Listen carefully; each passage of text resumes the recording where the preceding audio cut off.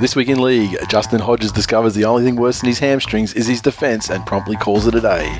Newcastle are considering Matlock as their next coach to get the best out of their ageing roster. The Golden Tonsils look set to join the Golden Nuts in retirement. And we preview all of the action for round 23 of the 2015 NRL season. All that and more this week in league.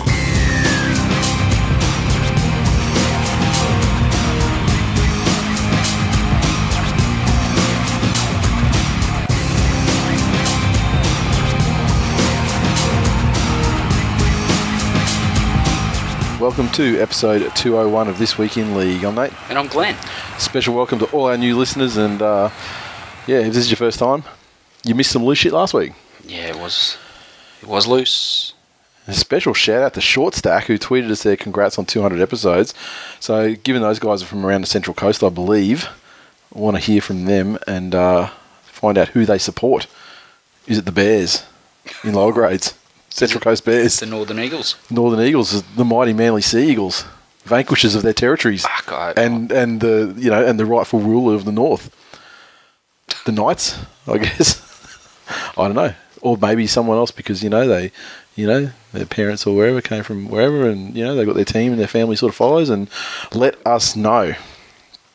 So how are you going after the big 200? Look, I'm still overwhelmed by the response. Still overwhelmed by Twilgenfeld's genius. Yeah. The man's a fucking genius. He's a cunt. Don't get me wrong. Fucking with the dress sense of a fucking one-armed leopard monkey. How's a one-armed leopard monkey dress? Poorly. But Ken Cartoon, that motherfucker. Ken Cartoon. What do you do? I cartoon. I do fuck all else. I've got no other tangible talents on this earth, but I cartoon. And my name's Jay Hilgenfeld. Got a uncanny knack at just like reproducing your likeness, almost photographically. Yeah, absolutely. I didn't know you could draw photographs with a pen, but time and time again. He can do it. Time and time again. And look, when you've had that much practice, and he does his best work when he's nude, and he often sends me photos of him drawing pictures of me in the nude, and I've told him to stop. I've asked politely, I've been firm with him, but it continues. And he actually draws pictures of you nude. No, whilst he's drawing me nude, he's also nude. Okay. And sometimes he might mix it up a little bit, put the bib and brace on, but just open up the front pouch a little bit, and little Jay's there, just saying hello. Don't know how he got it into the shape of a fucking crayon, but hey, everyone has their talents. They do. More on that anyway. No more on that. I don't want to talk about it anymore. It's disturbing. we will speak about his talents though shortly in the show. I mean, I can't hardly remember a thing about I was so fucking sick. Even I couldn't even really enjoy it because I was just focusing on, am I actually going to be able to speak by the end of this fucking show? Do you know that Simpsons meme where Grandpa Simpson walks into the door, walks over to the coat rack, puts his coat on, turns it, and then walks out the door again? Yeah. I went upstairs at the end of the show, got into bed, put my head on the pillow. It just literally felt like, bing, got straight back up. It was fucking 4.5 hours later. And, man, I went into fucking, the next dimension. I was so fucking tired. As soon as my head hit the pillow, it was like someone had just hit me with a tranquilizer dart. Yeah, I was gonna do the editing, and I was like, fuck, I cannot fucking push on tonight, I'm afraid. As much as I would like to, so yeah. And then it was good fun. Yeah, the chat room just adds another. It's fucking distracting though. It adds a massive level of distraction. That's why you need a producer to handle the stuff like stopping the recording, switching stuff on the live stream, switching graphics, switching inputs, all that sort of shit. We should get Explain in to do that. Yeah, he seems uber nerdy. Yeah, and we had some offers, but they were people that actually like remote. Yeah. As far as England, like the Magician, for example, like mate, we need someone like actually like on a live show. Like if we were doing a live show every week, then yeah, it would definitely be something that we'd have to do. I mean, as it is, we sort of do once a year, and this year it'll be two. He just wanted to get in here in between us so we can dual pole it. Give him the wobbly H. Is that what you're saying? Gagging for it for years, that bloke. Eiffel Tower. I can't work that one out in my head. High five. Got it. Eiffel Tower. You learn something new every episode, Glenn. Usually it's about a movie or something, but there you go.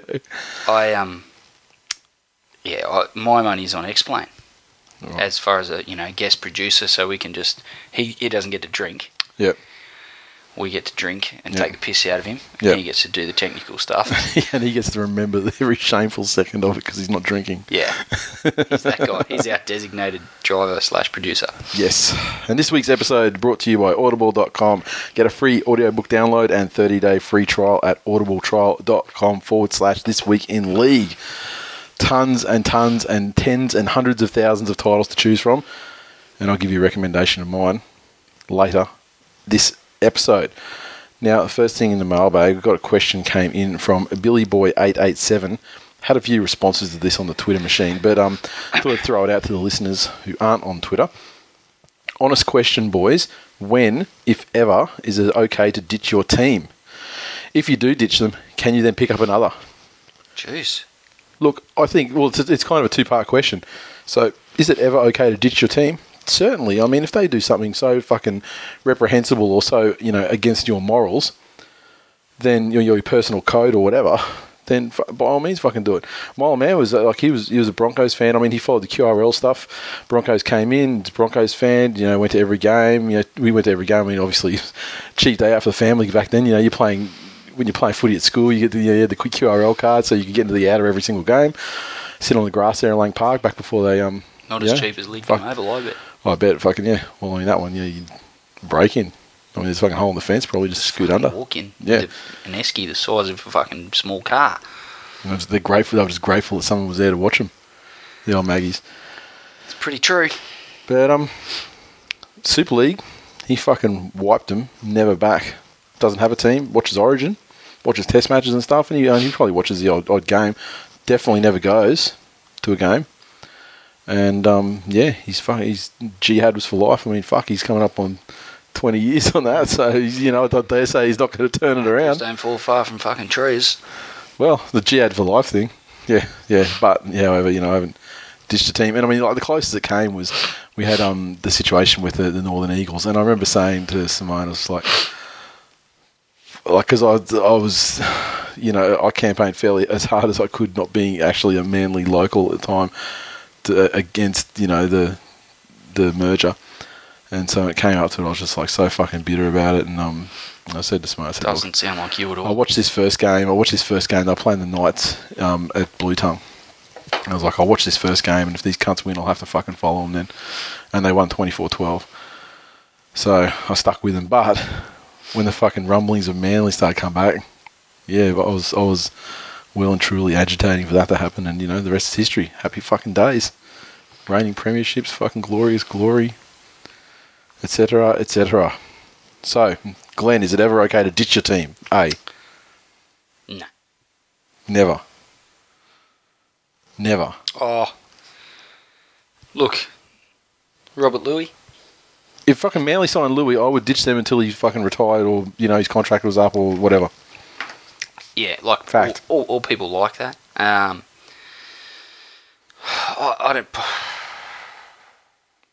I didn't really get bought into the whole Super League thing as far as ditching my club. They merged and they become the Tigers, and I just followed them. But I know that there were a lot of people that were so fucking repulsed by the idea of the whole Super League concept that they said fuck rugby league altogether. Mm-hmm. But to ditch your team and then go and jump on board another one, would you feel... That's the thing. That's never, ever, never... How could you do it? I mean, we are probably extreme examples of, Look, I cop enough fucking horse shit from fucking, the fucking illiterate derpsters that fucking want to have a crack at me going to the Broncos games, but... With your wee. Sorry? Well, that's your second team. This is the sort of shit I'm talking about from stupid cunts. That was the mild, reasonable version. They're your second team. They're your second team. You go to all their home games. You're fucking raising your son as one of them. Not by choice. Because if they weren't your second, if they weren't your second team, there's no way you'd let any boy of yours in that filth. I promote independent thought in my household, mate. He's bitten me on the ass. Yeah, so he's going to turn to a little Hitler And you'd be like, oh, well, it's his independence, isn't it? Yeah. Now shoot him in the head. He starts kicking people into an oven, and you're like, oh, yeah. Look, I'm not a fan of it, but, independence, isn't it? I should have seen it coming when he became a Broncos fan. I'm sorry I didn't call it sooner, but look, the signs were there early on. What is that? Just strap that fucking tiger scarf around his neck a little bit tighter. Yeah, so look, I think it's up to the individual how they approach it. I'm not going to tell anyone how they fucking should react or feel in regards to the actions or the happenings amongst their football team and how they respond to that. It's up to the individual, but it's as far as I go, the Magpies were forced to merge with Balmain and became the West Tigers. I didn't really harbour any resentment, or there's a lot of people that have. They're still running around. More white. Not enough white. More white. More white. Fucking ditch the Balmain side. Let's play all our games out of Campbelltown. The only thing white enough is the fucking hoods with the little holes cut out of it that we put over our fucking heads when we stand on the fucking hill at Campbelltown and fucking carry on about how we hate the West Tigers, yet we've paid our money to get into their fucking stadium to watch them play and carry on about them. For fuck's sake. But, if you do ditch the team, can you pick up another? Look, I think there's allowable circumstances. Say you're like a North Sydney Bears fan. They didn't get a merger, they just got fucking killed off. So if you wanted to follow a team in the top flight, then you're just this weird fucking neutral thing with no real emotional stake in any result that happens, Nigel Bridgman, you jump onto a team. So, which is what Nigel Bridgman did. I'm sure I saw something on Facebook or Twitter from Birdo saying I've had enough of Parramatta, or was it Tim McIntyre? I always get those two mixed up. I'm pretty sure. Or was it fucking Bakes? Bakes was trialling the Sharks and the Panthers, I think.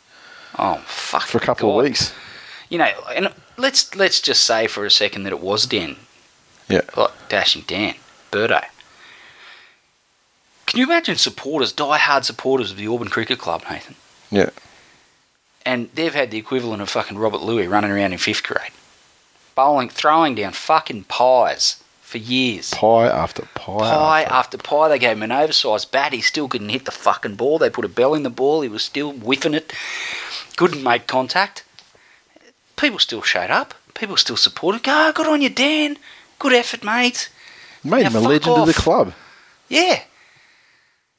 Much the same way the Bulldogs have, with the actual dogs. Yeah. Like they've never done anything that's ever contributed to the club, but they've made them fucking, They shit on the same patch of grass the players walk on. Exactly. Essentially. I mean, that's and kudos to the Auburn Cricket Club for rewarding someone that's done 3 parts of fuck all for their organisation. And, look, using that as an example... Benny Elias has done more for Balmain. Exactly.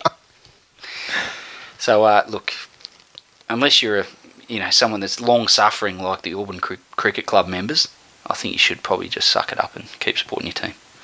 Yeah. And I really pity the Bears fans who were so fucking bitter that they didn't jump on the Manly and enjoy the premierships that have flowed like wine ever since and jumped on someone like the Sharks or something like that where they could continue their fucking legacy of never winning a fucking thing. Isn't it amazing now with all the talk of expansion recently? Yeah. There is literally fuck all talk about the Central Coast again. Yeah, rightfully so. I've fucking said it since day one. It's all Perth, Western Corridor, Central Queensland. Yeah, all the talk that comes from outside of any of the consortiums is like Western Corridor, Perth. Then, of course, you've got the Brisbane Bombers. They try and, put their head up and say, it needs to be a second Brisbane one, and meaning themselves. Yeah. Out of Albion or wherever. It's a loaded argument, that one. Yeah, exactly. That's funny. I saw an article come up about a second Brisbane franchise. I was like, oh, that's interesting. Oh, Brisbane Broncos fucking person said this. Brisbane Bombers person said this, and Brisbane Bombers person said that. I said, oh, so what that actually was a press release sent by the Brisbane Bombers to the fucking newspaper chief of staff, and you've just pretty much fucking printed it straight as an article. Nice one. So I guess the verdict is no, it's not okay to ditch your team, and if you do ditch them, if you ignore that direction, then no, you cannot pick up another. Go and watch something else. The sport will fucking survive your departure, like Israel Folau. Twitter, Niles1991. It's a short stack. The Mitchai, you guys are getting some pretty high-profile listeners. Well, far be it from me to say that Matt Lenevers, one of the Mattai, is actually more famous than the Mitchai. We don't have, I don't see fucking your Starks or your Johnsons or any of those motherfuckers listening to the show and tweeting. That's about as famous as Mitchell's get, isn't it? Pretty much. Mark Mitchell from the Comedy Club. Jesus. I don't know, that was the most pair at the moment. Mitch Poole 01. I'm expecting a formal apology on the podcast to the Sharks regarding they can't score points or won't even make the 8. Listen, you're not entrenched in the 8 yet. And B, you got 2 fucking length of the field fucking arse tries. So just, you got some points on that occasion, but let's not fucking act like you're the Harlem Globetrotters here. Alright? They want to cling to anything, the little Sharkies, don't they? They're like... They got half a sniff. Yeah, they're getting so close. They're like, could you... They're still not calling in the finals, though. They're not saying shit because they know that they're the Sharks. And they can spectacularly implode like fucking Challenger. Sharks Cowboys grand final. Who do you want to win sentimentally? Sentimentally, fucking that's hard. That's such a hard dilemma. I didn't think there'd be a harder grand final to pick than Storm Canterbury for me. Honestly, like I sit here right now. Not out of hate. Like what? You don't hate the Cowboys unless Louis in there. You don't hate the Cowboys. Really? You know what? They carry on like fucking pork chops with their fucking conspiracy shit. It really annoys me, and I hate the way that fucking Thurston throws all the toys out of the pram in the last 10 minutes of a game he's losing and just starts abusing everybody on the field. Conversely, we got a bunch of lippy fucking Shark supporters around this show. And, one tall one in particular. If bullets would travel that far, I'd put one in his head. I got some brothers from another mothers that go for the fucking Sharks. Yeah. And so for them, I'm like, they were really it'd be great runners. To taste. I wish they'd fucking run the fuck away from me and shut up about the Sharks. It would be great for them to feel what a premiership feels like, to enjoy that fucking spectacular feeling that happens when your team wins something for once. Amco Cup notwithstanding. The problem is they wouldn't fucking leave it at that. You'd have to hear all this fucking shit that goes along with it, like South last year when they broke their fucking long-ass drought. So, look, I can say sitting here right now, weeks away from a grand final, months away from a grand final, that I honestly don't know how to call it. Much like I said on the day of the grand final in 2012, I don't want any team to win it. I'll be fucked if I'm even going to watch it. And then what happened in that case was, obviously I watched it because I kind of have to. Watched it, and I found myself willing one of the 2 teams to actually win, and I really surprised myself that it happened. And I know that would happen on this occasion too. Something would happen, the Sharks would score, and I'd either react like fucking internally, I'd be like yes, or fuck, So I wouldn't. But this is the thing: you don't know until it happens. You don't know until you know, and I definitely do not know. One-eyed Tiger _ I hope This Week in League record tonight. Jumping on a Trans-Pacific flight tomorrow and need to load up on podcast before takeoff. You're in luck, sir. We're recording. NZ Why Danos. Don't you just sleep. NZ Danos. This is a quote. There's a scoreboard. This is the title. There's a scoreboard in my mind. The life and times of a Tigers fan through one decline to the next by Glenn Blakely. Well, I'd never put my name to such fucking trash. One decline to the next. How fucking dare you? Yeah, your ghostwriter would just throw that on. The editor would throw that on. He would be a fucking ghostwriter because I would ensure that he would become a ghost because he'd be dead. Nice 1990. So Daisy Naldo. The name's Dave. I'm not sure where Daisy Naldo comes from. Please enlighten us. How long will the Moses Brooks myth last before everyone realises they will never be as good as they've been hyped up? Excellent question, Dave. Yeah, Glenn. Watch a replay of last night's game. Yeah, okay, they were playing Canberra. Canberra, one of the toughest road assignments in the NRL. Nathan, who've won like 3 of their last fucking million home games down there with aplomb and performed to the level that we've all become accustomed to. Ricky Stewart, Canberra, at home has become the prior coach, Canberra, away performances. I love that everyone, and it's probably, I'm going to take, I don't know if I should say take credit for it, but I talk a lot of shit on this show, and I have done for 6 years, and I accept that, I live that, I own it. And as a result... You play the victim over it. No, I don't play the victim. Constantly. Fuck off, Nathan. Stop picking on me.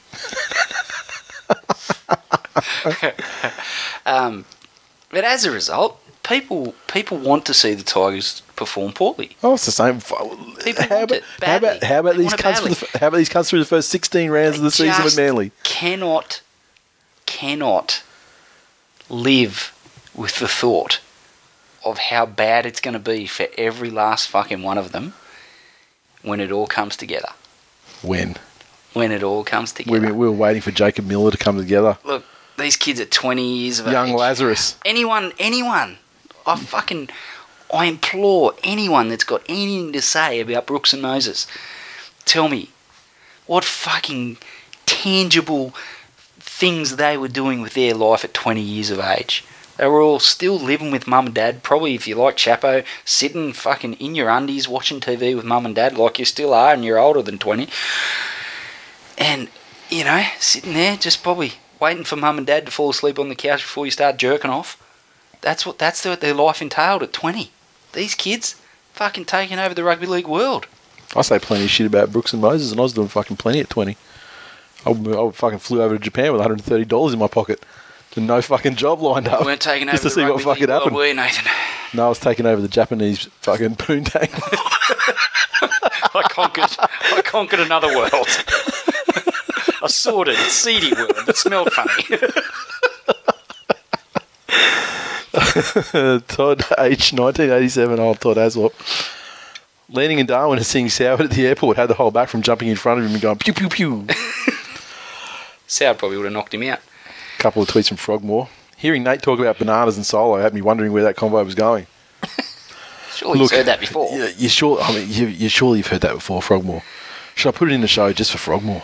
No. No, he's not worthy.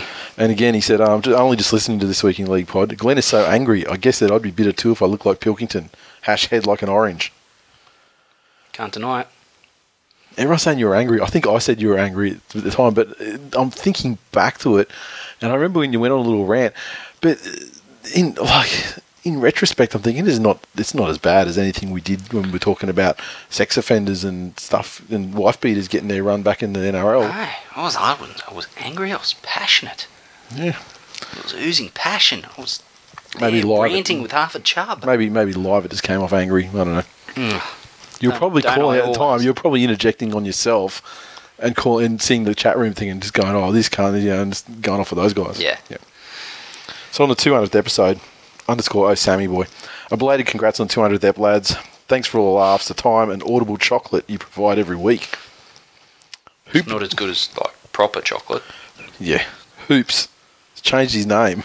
Distancing himself from his first name. Hoop Dog 87. Jesus fucking Christ. Seriously. I didn't think anything could be more lame than calling yourself Mitch. You found a new way. Just getting to episode 200 now, and Glenn explaining the plot of a Peppa Pig counting book deserves to win a Logie. Thank you. Not being on television, it may be hard for us to do that, but I'm willing to give it a crack. 2 boots. The Logies. Dinosaur. This is the thing about the Logies.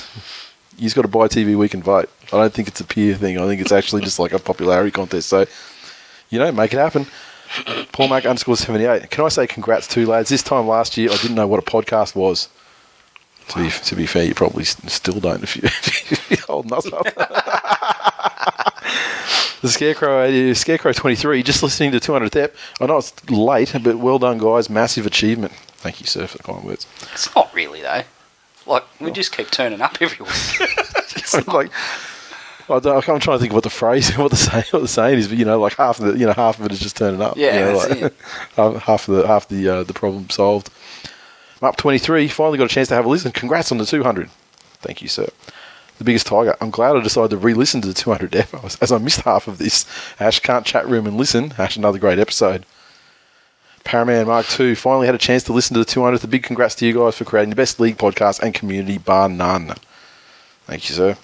Chimpanzee. He didn't even realise he was part of the print until someone pointed the phone. Yeah, I think I said it, yeah, and then he's looking, and then, Jesus fucking Christ. Chimpanzee 15, using my 101st tweet, my 101th, he's got here, tweet, to say I'm disappointed in my 100th tweet to plug This Week in League and no mention.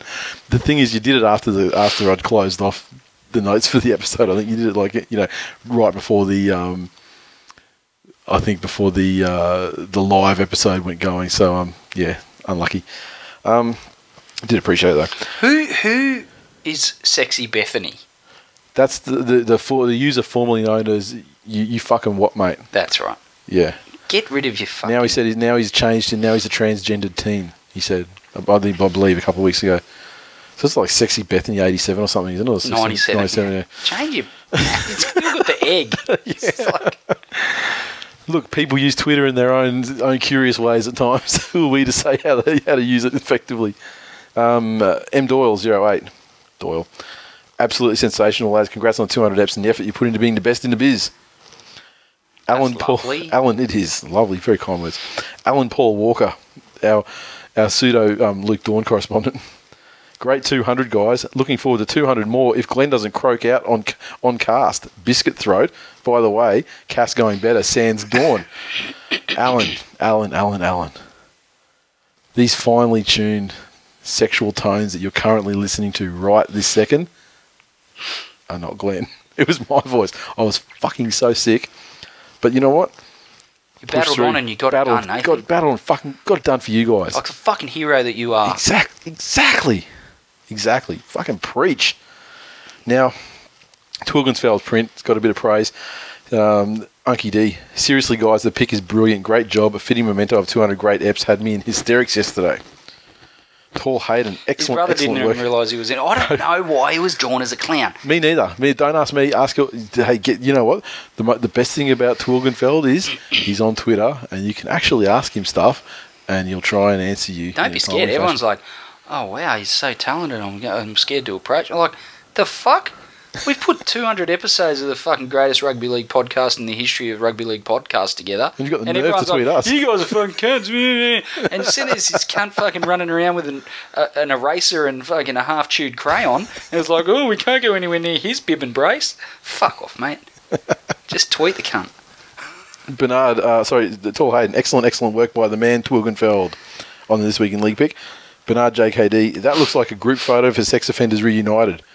Gallery of the grotesque. Somebody's a bit dirty. They didn't get drawn. Yeah. His name was on the Wall of Fame, though, so I can just look closer. You look closer, you sex offender. We listed all the sex offenders on the wall.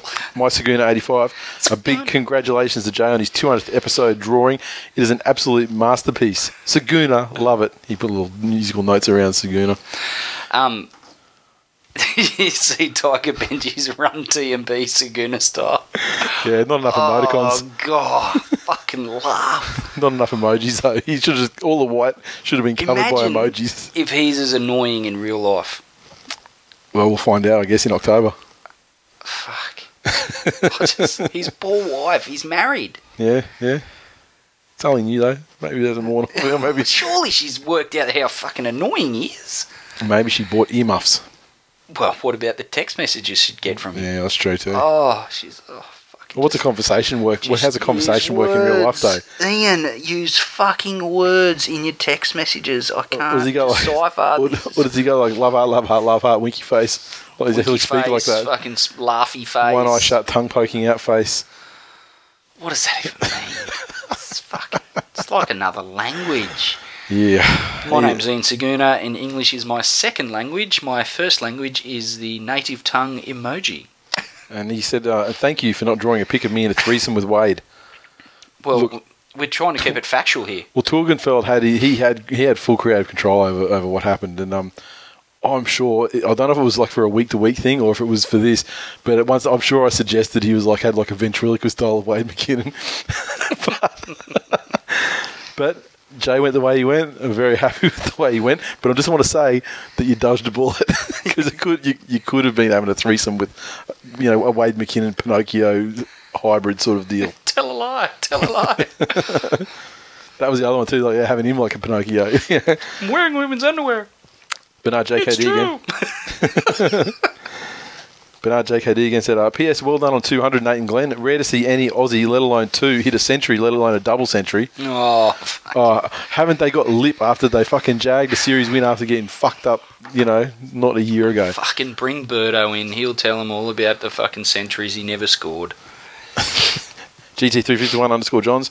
Congrats on your 200. Well done. One of you support a gronky shit cunt team and the other supports the Tigers, but you entertain. I don't understand why my teams get singled out like Lay that. off the breakfast oozos. Yep. Super duper Saul. Congratulations to This Week in League on 200 cracking eps. Great live eps tonight, even if Ustream conked out towards the end. TWiL Nation for life. What a fucking piece of shit that was. Like 5 times in the last 5 minutes or something like that. Like just we may have gone longer actually if it hadn't been conking out, but as it turned out, it seemed like it was 30 seconds to a minute conk, 30 seconds. So whether it was like a network situation, with the internet, connection to the house, or whether it was Ustream saying you've been on for fucking over 2 hours, time to get fucked, or whatever. But yeah, unfortunate. Tater _chips. Spudsy. Great show, you guys go all right.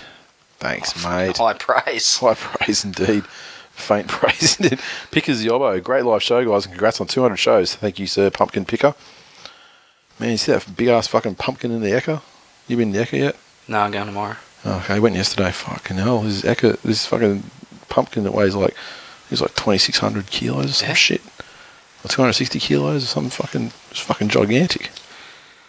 Turned the cunt into a fucking carriage. And the winner of the pumpkin competition for the 2015 Ekka is Farmer Joe with his James Chapman variety pumpkin. At Pickers Yobbo on Twitter.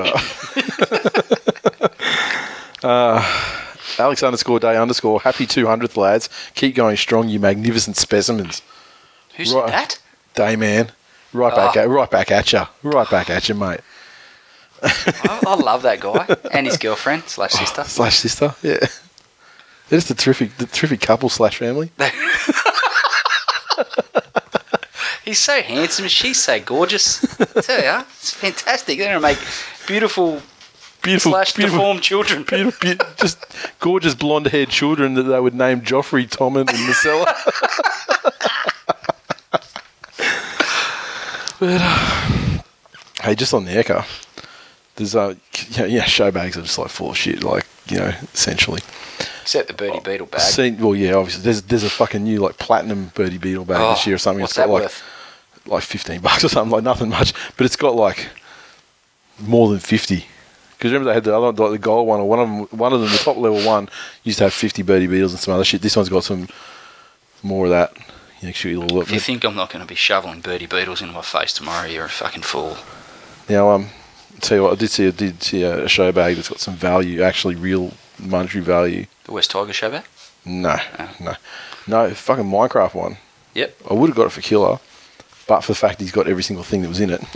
Because it's actually not just shit that, they cobbled together for a show bag. It's got three books in it, and those books are between, depending where you get them from, they're between $10 and $15 each. So already there, you're blind. And there's what's it worth? 25 or something like that. And then there was another thing in there that I know depending where you get it, costs $8 to $10. Plus there was a couple of packs of playing cards as well, and they were $5 a pack, and there was a couple of packs in it. So it's easy $60 worth of stuff retail in there. So if you've got a kid that's into Minecraft, but not to the extent where they've actually got everything already, that one is worth a look, I must say. Now Facebook. This Week in League show bag? Oh, wouldn't that be sensational? Next year's members pack. That's what it is, isn't it? It's like the Ekka every year. True. Ekka every year, except it comes in March instead Signed dick pic? Yeah, but who wants that, really? Well, I'll take one of yours.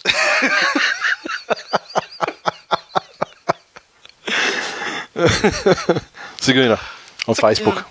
This is a bit long, so strap yourselves in. Oh, what a fucking surprise. And full of emoji. No, not a one.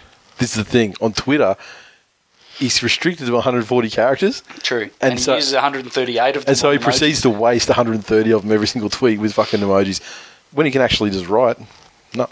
Hey, fellas. Firstly, I'd like to congrat you guys on the 200th episode. You guys have done an amazing job with the show and have a great following of loyal TWiL Nation listeners. Hey, I just want to give you fair warning. You might not want to fucking abuse Saguna in this little passage here. He fucking buffs up your knob a little bit, alright? Spoiler. Being the 200th, I have a question to ask all of TWiL Nation. How did you discover the podcast? For me, it was one of the early episodes in the 90s back in 2012. I had to wait a whole day in a hospital bed to have a hernia operation done, so I was looking for some rugby league stuff to listen to, and there your podcast popped up, and as they say, the rest is history. If I didn't have that operation, I probably would not have discovered the show today. Some of you are probably saying, I wish I didn't. I'm talking about you, Chapo Monahan. Because Chapo lets dogs lick him. Now, as for you, Glenn, I don't just congratulate you, I fucking applaud, in capitals, you.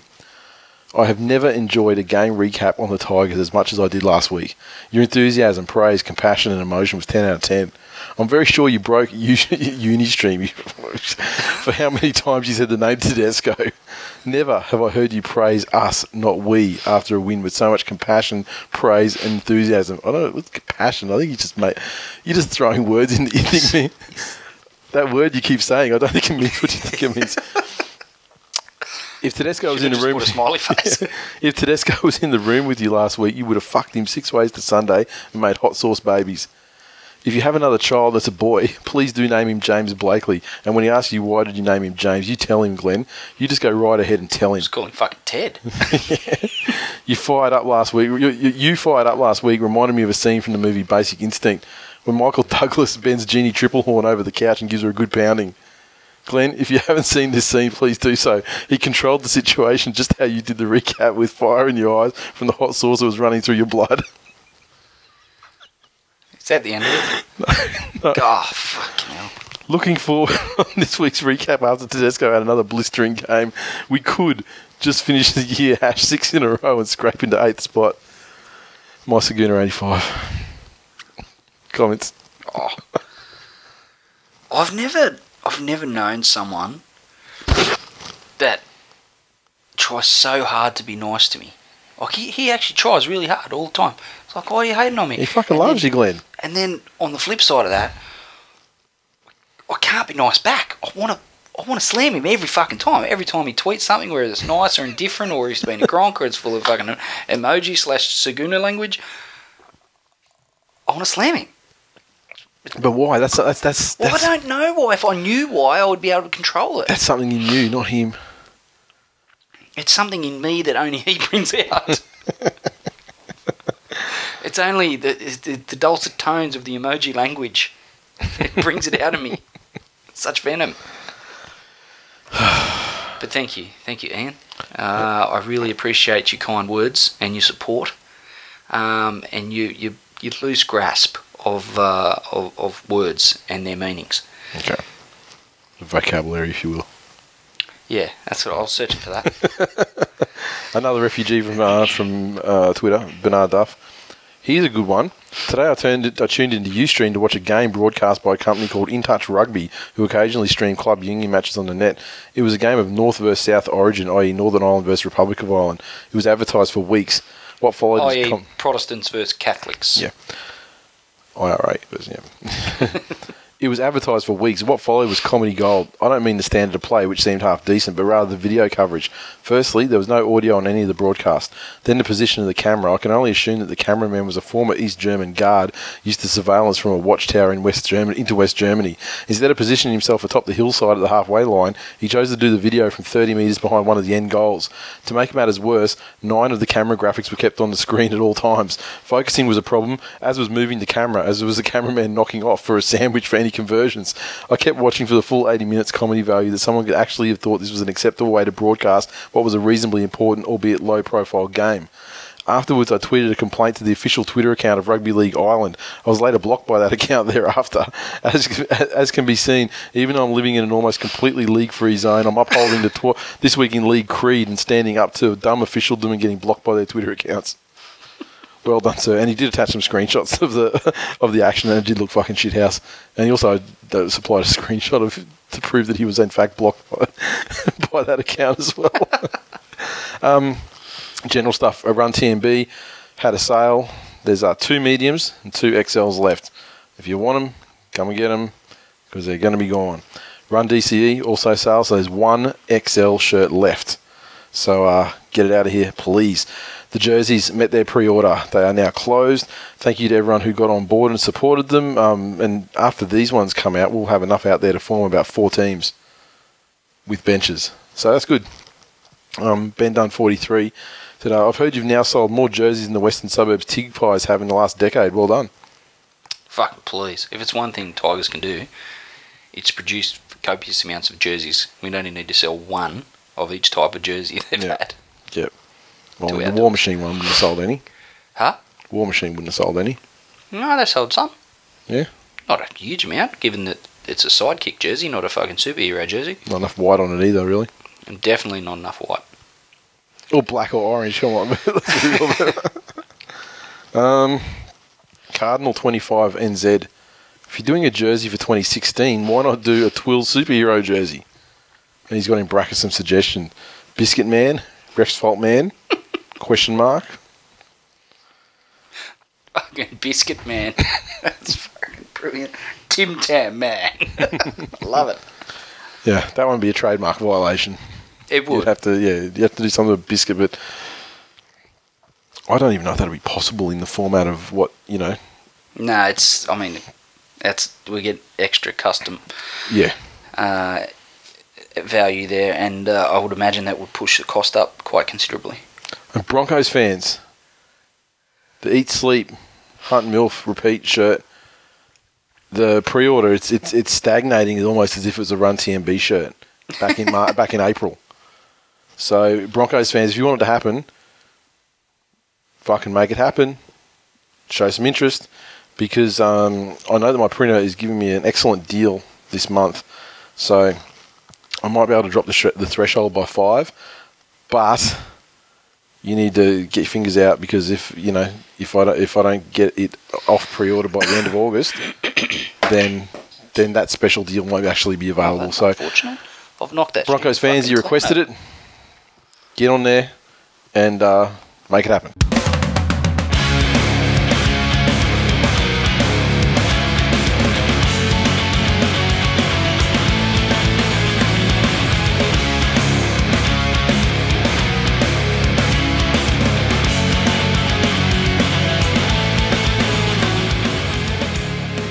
News. Okay, firstly, this week we had a little bit of news on the NRL rights deal, and they've been revealed. It looks like Channel 9 has actually managed to kind of save their portion of coverage and in fact increase it in the face of what was supposed to be, increasing opposition from people coming in like 10, and would they sell off portions of, like sell Origin off as a separate product at 7 and that kind of thing. So the basic points of what we're going to get here: Channel 9 will screen 4 matches a week starting in 2018, and the deal is going to be up to $925 million. This is just for the television rights. Free to air. Free to air, yeah. We don't have things like simulcast, digital, that sort of stuff is not yet being done, so this one could top $2 billion total. Key points: the number of live games on free-to-air TV increased to 4 a week. So you're going to get a match on Thursday night, Friday night, and Saturday in prime time. They don't really specify whether it's a day or night, but presumably a night. It's going to be a prime time Saturday game, and on Sunday at 4 p.m. So that removes the delayed Friday night football, and it's also going to remove Monday night football, which is where that Thursday one's going to go. And I mean, we spoke about this last week, I think. So no Monday night. Monday night, I think, is going to be dead as of 2018. And well, what if Fox get? Fox, obviously, there's a couple of things with Fox. It fucks up their Super Saturday, because Channel 9 are getting a Saturday game in the mix, so we're not going to get those 3 games in a row or whatever. Yeah, Monday night's the other thing, but they haven't done simulcast rights yet, and it may well be that Fox gets to play all games like they do with the AFL. Yeah. And in which case, dedicated channel. Yeah, a dedicated channel. Yeah, so that would be fantastic too. Like, I'm happy with that. The second match in each state of origin series will be played on a Sunday night, as part of a standalone weekend of representative football, which will also feature Pacific Nation tests. That would be great if it was every Origin game was a standalone weekend, but they're not going to do that. The Premiership will be played over 25 rounds, one less than the current model. International Rugby League will be given a new priority and played in a dedicated window after the NRL season. And of course, that priority may come from the NRL, but in a dedicated window after the season probably means that the players that are going to pull out and have little surgeries and just want to be with their families are still not going to participate. Sure. And The NRL's regained control of the premiership scheduling from broadcasters as well. That's a plus. Big plus, big plus. So, yeah, Channel 9 have paid $925 million to show 4 live games on Thursday, Friday, Saturday and Sunday from 2018 to 2022. Then we've got online rights, international, pay television, etc. to come. Monday Night Football, I think it's the end. We spoke. Was it last week we were talking about? I was like the crowds and that sort of thing, and I think the fuck is the difference from Thursday to Monday? Well, people say that. Well, that's not more family friendly. Well, no, of course it's not. None of them are family. A kick-off at 8 o'clock or a kick-off at 7 o'clock is not family friendly when you've got small children you want to put in bed at 7:30 to 8 o'clock. It doesn't matter what day of the week it is. However, I do think that for adults, Thursday is better than Monday. And I'm sure we spoke about this on the show last week, but for the reason that on Monday you go to football, have some drinks. It's Monday night. You got the whole week ahead of you to struggle through at work, and it can just fuck your whole week up if you struggle street on Tuesday. Thursday though, mentally cruise through Friday. You're like, look, I can suffer through Friday, hair of the dog on Friday, or get an early night and sleep in on Saturday morning. Good as gold.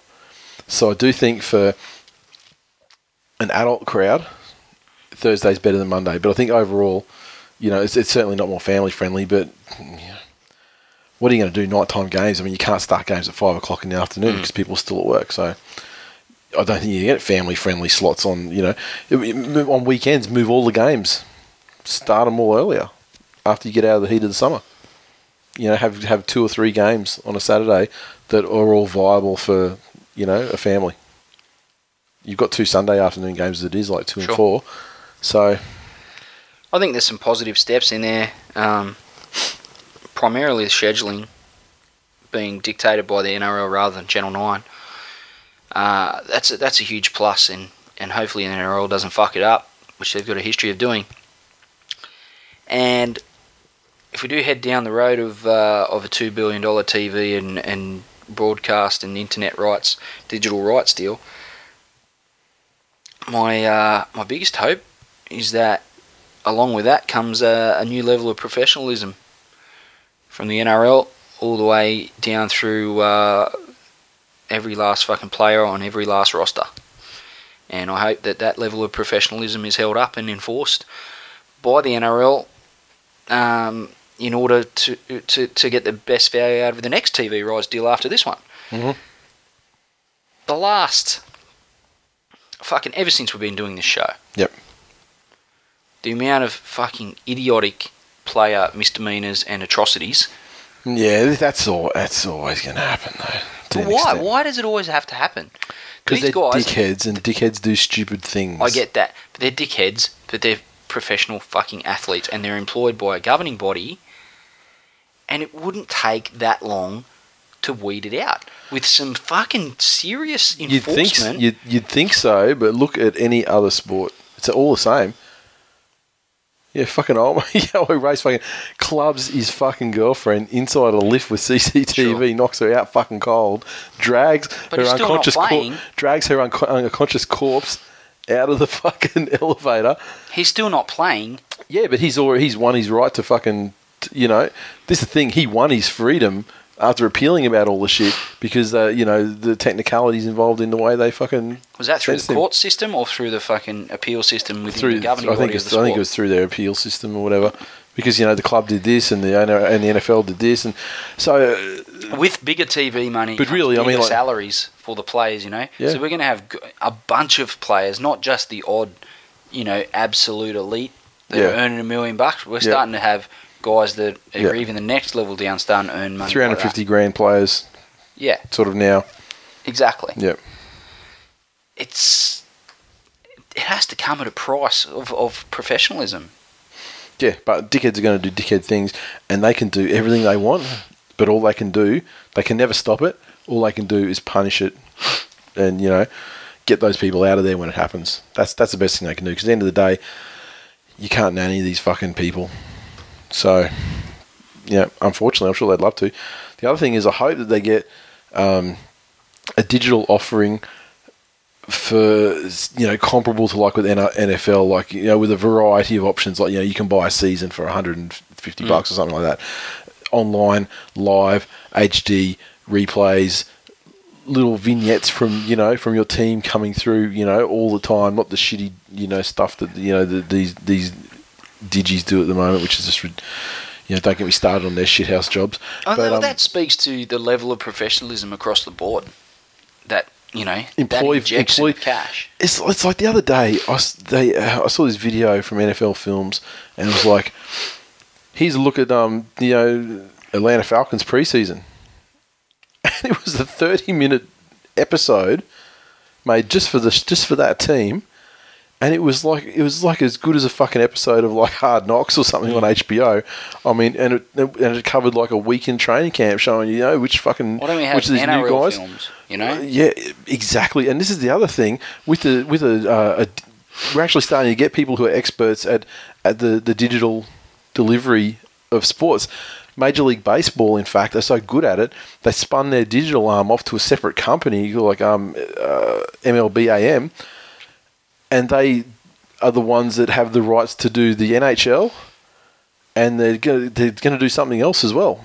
And so someone sell the rights to those guys and let them do. They're obviously got two of the big four sports in America. And I mean, I guess if they're two of the big four sports in America, then you would put them in two of the big whatever sports worldwide in terms of production value, content delivery, and all that sort of thing. So, why, whether they'd pay the money that they wanted to do it. I mean, I think they paid $600 million to get the NHL rights, but I'm not sure what money they're looking out of just for the digital component here. But rather than have someone have to invent the wheel. And deal and have to go through the teething pains and the growing pains of inventing something and fucking it up and finding a better way to do things and getting user feedback. Why don't you get someone who's already got their shit locked down and can just go insert this footage, from this sport here, push it out through our existing, awesome infrastructure. Problem solved. It's an exciting time. It's like anything with the NRL, though, when it comes to the hierarchy and the way that they distribute their product, they never quite seem to get there.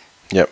Even with the last injection of huge cash into the game, some of the stuff that Channel 9, and less so Fox, but Fox isn't completely immune to it either. Some of it's real amateur hour. And I think that they need to get away from it.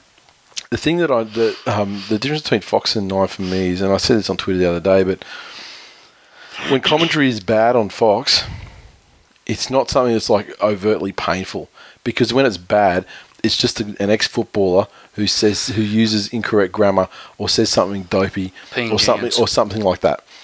Whereas on Channel 9, you've got constant interjection of ad-lib advertising for the block or fucking some other shit.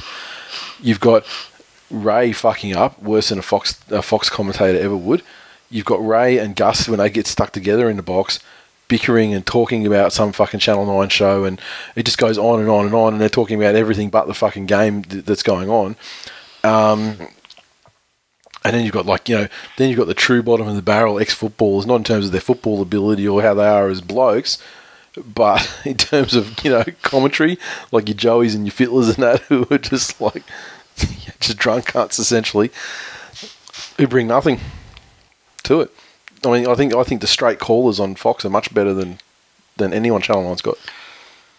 I think Brett Finch has actually come a long way. He's a bit of a character.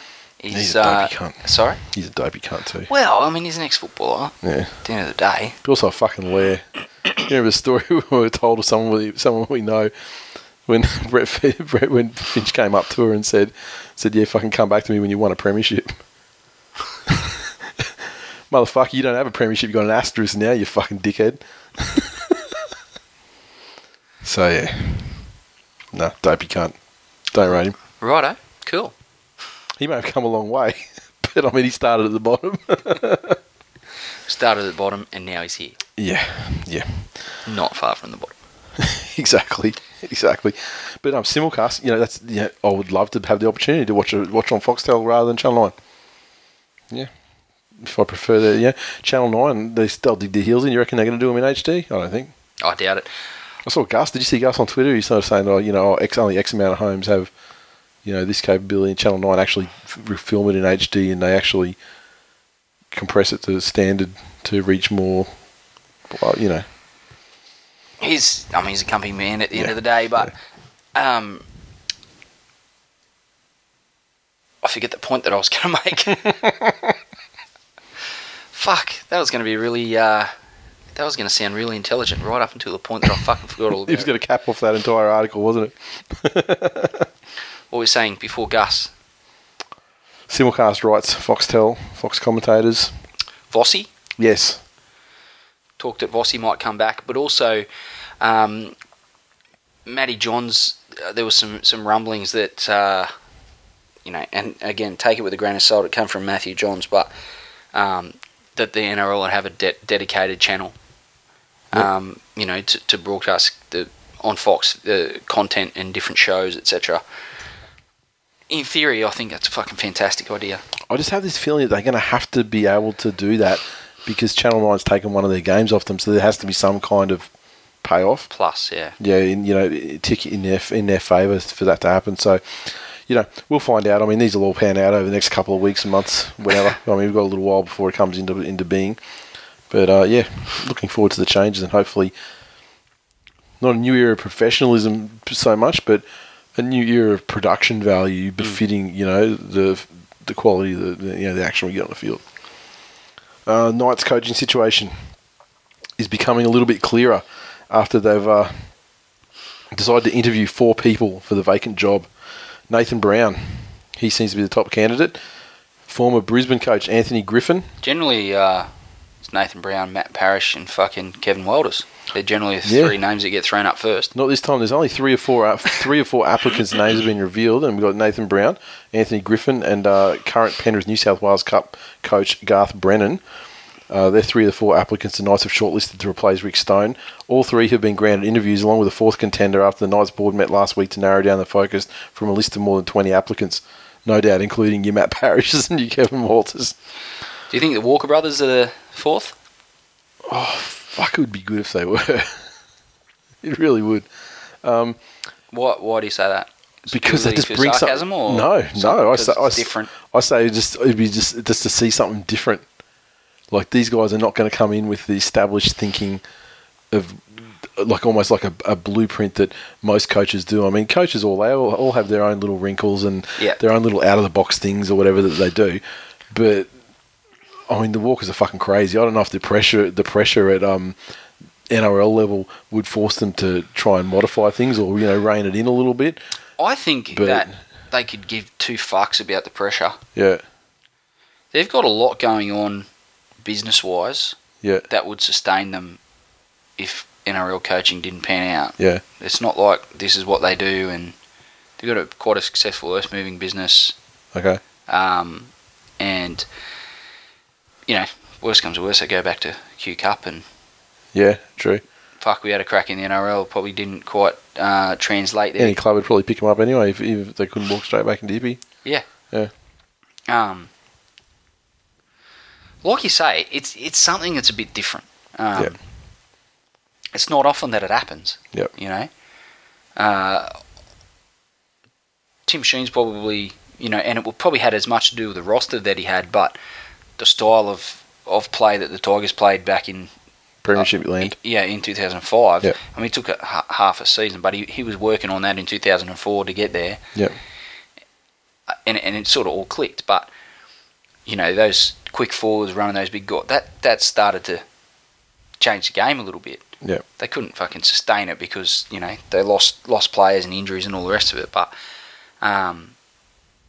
sometimes you get coaches that have sublime talent in their squad and tailor their coaching style around, Sheen's at Canberra, for example. Yep. Like you could have had a clown coaching Mullins and Stewart, Daly, Meninga, Walters, and Clyde. Clyde. Fucking give me a break. Was there even a salary cap in? How did that happen? Well, they got done for salary cap breach in 94, I think it was. Did they really? Yeah. Did they lose any? They didn't lose points or anything like that. They just got fined. Yeah. But that was the start of that was the end of Canberra pretty much, wasn't it? Yeah. You know, after that happened, I mean, that's when they're shedding of players and so on.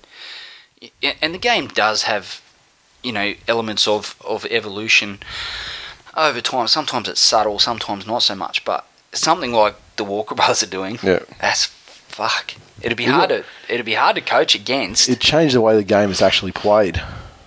Absolutely. Like, it wouldn't change the rules, but it would almost make it a different game, at least in their games, you know. And it would, you know, it'd be difficult to coach against because, like you say, other than, you know, each club's little idiosyncrasies, there's a general format to the way footy is played now.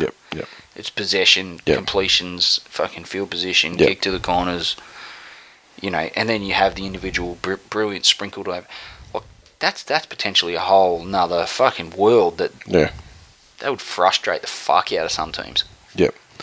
The thing is, spent a lot of time talking about the Walker brothers, but who knows if they're actually the ones. Yeah, exactly. So just the interesting thing is that Danny Badera, the current caretaker, he doesn't want the job. But it's also After 3 weeks in the job. It's also understood that Mick Potter has not been shortlisted. What's Mick Potter doing to himself? Well, applying for this job and not getting it. That's one thing. Okay. I don't know what else. My favourite Mick Potter story came from Johnny Doran. Yeah. When he was at Bradford. They had at Bradford's at their home ground, it is a function centre or whatever, and they hired it out to a gypsy wedding. And people went looking for payment and starting to try and usher them out after payment was made, and they fucking kicked up a stink and said they were going to trash the joint. And it's a function centre, just happened to be in the football, headquarters of of a football club. Instead of ringing security, instead of calling police, instead of calling the management of the actual function centre, they rang the head coach of the football club, Mick Potter, and he had to come down and negotiate with a bunch of fucking gypsies to get their money. Multi-talented man, just unfortunately none of those talents involved coaching the West Tigers. I believe they like to be called travellers. Sorry? I believe they like to be called travellers. Fucking gypsies. Or they're from Claymore, whatever. Or Ambervale, like Peter Beater. Yes, yeah. Now, Gypsy. On the surface, Brown looks like he's the obvious favourite. I mean, he's had experience in the NRL, experience in the ESL, and he took out a Super League premiership and so on. Also on the staff of the Blues this season, part-time coaching consultant at Melbourne Storm. Griffin, apparently, still highly regarded in NRL circles. And Brennan seems to be very highly regarded. I've seen so many Panthers supporters asking Gus on Twitter, is Brennan applying for the Newcastle job? And Gus was like, I hope he is. You know, he's like, apparently he seems to be too. Yeah, apparently he seems to be, a highly rated coach as well. So they're going to go through the interview process, and if these four don't get through, they haven't ruled out searching further abroad. But you'd think it would have to appear. Have they been to Springfield? Have they watched the under-8s? We're changing the game over there. It'd be classic if you're the coach of the Knights. How could I smash them so hard? Well you'd harder find a probably. way. Let's be real. Could I smash them any harder? Well, Chrissy Sandow. He'd love to have his Warrington debut over again. Left Parramatta with a bitter taste in his mouth. He had a night to forget 49-10 defeat at the hands of Super League leaders Leeds in his debut outing. Midway through the first half, he attempted a 40-20 that went out on the full, prompting the fans to chant, "Who are you?" Shortly after that, a forward pass out of dummy half saw Sandow cop "What a waste of money" chants from Rhinos fans. He kicked one goal and played a hand in setting up a try, but was left with little else to celebrate in what was a humbling defeat. He also took a large chunk of the flack on Twitter from fans who accused the 26-year-old of looking overweight, but Wolves head coach Tony Smith was quick to leap to his new man's defence. It'll take him a little bit of time, but he showed some patches of good play. It was tough for him. He got off a plane a week ago and had 3 or 4 training sessions with the boys. He'll get to know them and get to know his opposition better as well. He probably won't kick to Ryan Hall so much then. He'll be good for us in the long term. Well, there's a little backhander in there. Yeah, maybe half time we should have told him that. Maybe he didn't. He did off. Yeah, look, I know, Chris, you don't know anything about these cunts, but just don't kick to that wing. Just kick the other one. Yeah, it's not that hard. Look, the saga of Chris Sandow, it's, started at the Titans in the 20s and he fucked up and he was punted. Then it went to the fucking Bunnies and went swimmingly there for a while, and it all turned sour. Then he signed a big fucking swimmingly deal. to the point where until he earned himself a gigantic contract. Sure. Over at the Eels. And he went to Para, and he had some good times there. Yeah, but not great. No. Just like, not worthy of the contract that he'd signed. He never quite pinned down that fateful word, consistency. He just doesn't have a game that translates to consistent week-to-week football. Yep. And when you're a halfback, that makes it really fucking tough. Yep. You can be a 5'8", you can be a centre, you can be a fullback, a hooker, you can play in the forwards, and you can have moments of absolute fucking brilliance, and you can have moments of absolute fucking rubbish and get away with it. Yep. When you're controlling the entire fucking team, your median line has to be a lot higher than where Chris Sandows is. His level of brilliance can be as high or higher than fucking 90% of players in the game. His horrible level of horrible is also horrible. Down there with some of the fucking absolute worst in the game. Yep. It's narrowing the gap between getting as far away from that bottom rung as you can and trying to push him median level of performance up towards your absolute best, and it's always something that's evaded Chris Sandow. And I think he's, given the position he plays, it only amplifies the fact, because he does have to control the team. He does have to steer it around, and when you're doing that, horribly 1 week out of, sometimes it's 3 weeks out of 5, because he was never brilliant for months and months and months at a time, was he? Yeah. So I struggle to fucking pull memories of great games of his. Now, I can think of one because I was there, but I struggle to think of others. Mm. The thing with Chris Sandow that I think is the problem, I think he doesn't give a fuck. Yeah. I think he just does not give a fuck. Like, he certainly didn't towards the end of Parramatta, and it wasn't entirely his fault there. He was starting to get ostracised, and the coach clearly didn't rate him and that kind of thing. But coaches will generally persevere with players that are out of form. What they don't persevere with are players who don't give a fuck, and who are showing attitude that you and I don't get to see. Yeah. We only get to see them 80 minutes a week. True. We don't get to see how they train and that kind of thing. That's the thing. And I just think he doesn't give a fuck, and he kind of goes to a new club and there's a honeymoon period until the new coach realises that, oh no, it's not that he's out of form, it's not that he's down on confidence, he just doesn't give a fuck. Yeah. And that's when he's off to Reggie's, and then the cycle begins anew. It astounds me that you can get all that way, come up through the ranks, go through the juniors, be touted as a star, play for the schoolboys, get to play all the rep squads, which he did. Make a lot of money. Make it to the NRL,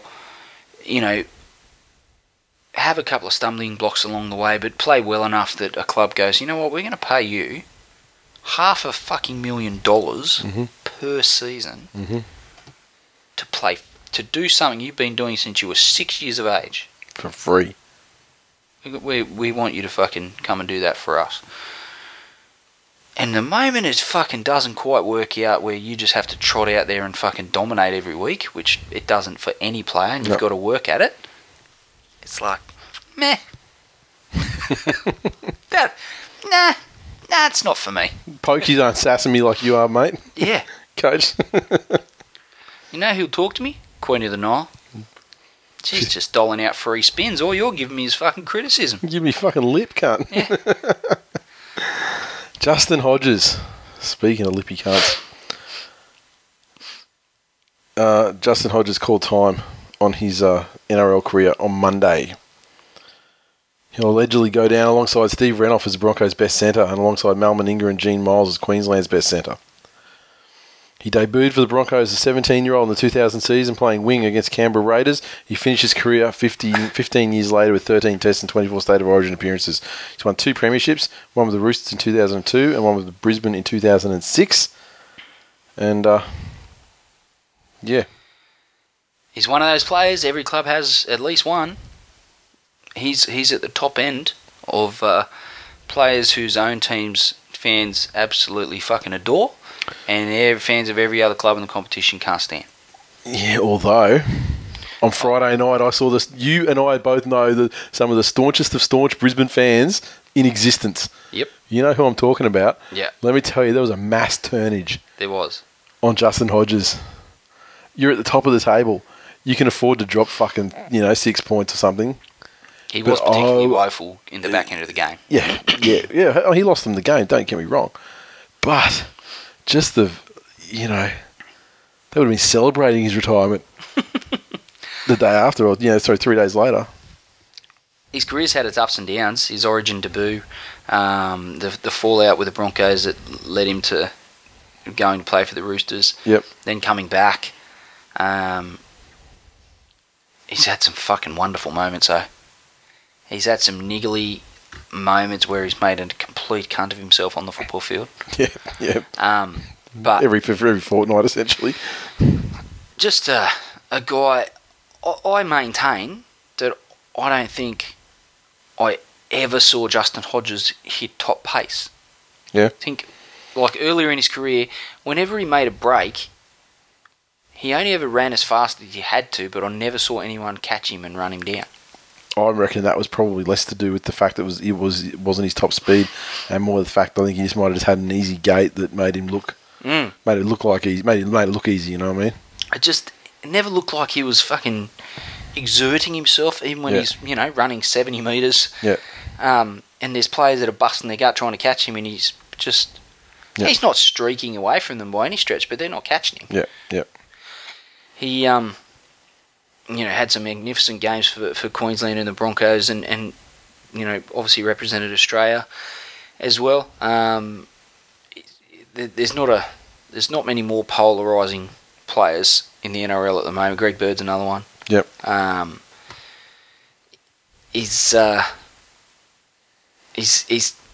There wouldn't be a fan base that he's got offside, including his own. Yep, that's right. Over the course of his career, so. And that's no mean feat for a bloke, but his dummy half running, his fucking step, his leadership, and the fact that he goes above and beyond to try and get every competitive advantage he can and niggle his way to victory, and has done his whole career. And I think it's probably right. This is probably the right time for him. Yep. I think if he, given the fact that he retired from Origin this year, if he come back next year, it was purely, would have been for his own reasons. Yeah. The Broncos are there, they've got Copley waiting in the wings.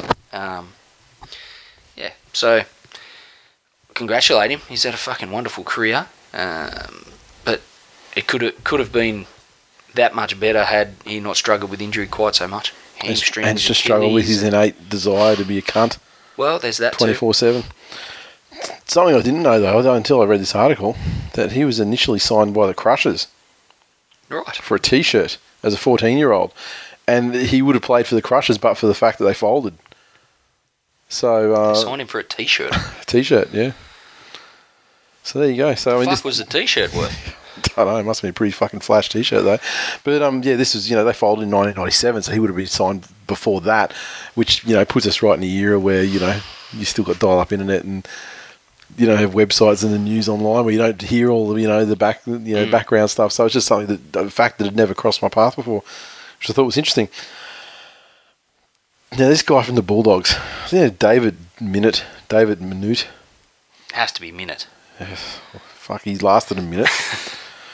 A young Bulldogs NRL player has destroyed his career after calling a female club coach and making masturbation noises.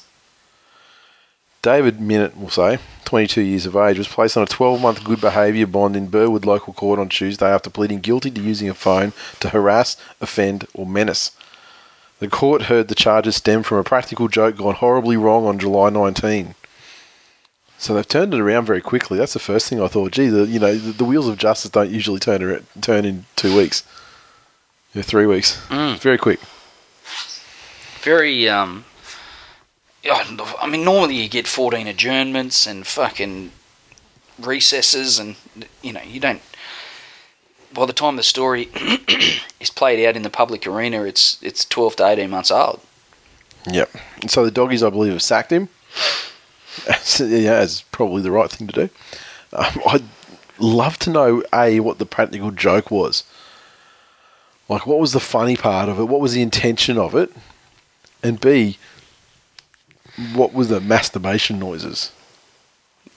Like what? Like, are you asking me to make some? I'm just curious as what. I'm going to need something to work with. So I mean, I know it was a harassing pattern. I mean, I think it was like 8 calls or something like that. I think I read somewhere. Wow! So it wasn't like one call, but yeah, it's just mind blowing. And here we go. Like I said before, dickheads are going to do dickhead things. Absolutely. He's another chief dickhead, and this guy, he wasn't too far away from cracking first grade from what I saw. I remember seeing his name come up as a possible, runner, when they're bringing like you guys like laying in and get some injuries in the forwards. He was kind of on that next tier. Rung, next tier ready to come in. Yeah, just bewilders me that the thought process that you've got a female member, and again, it comes down to professionalism.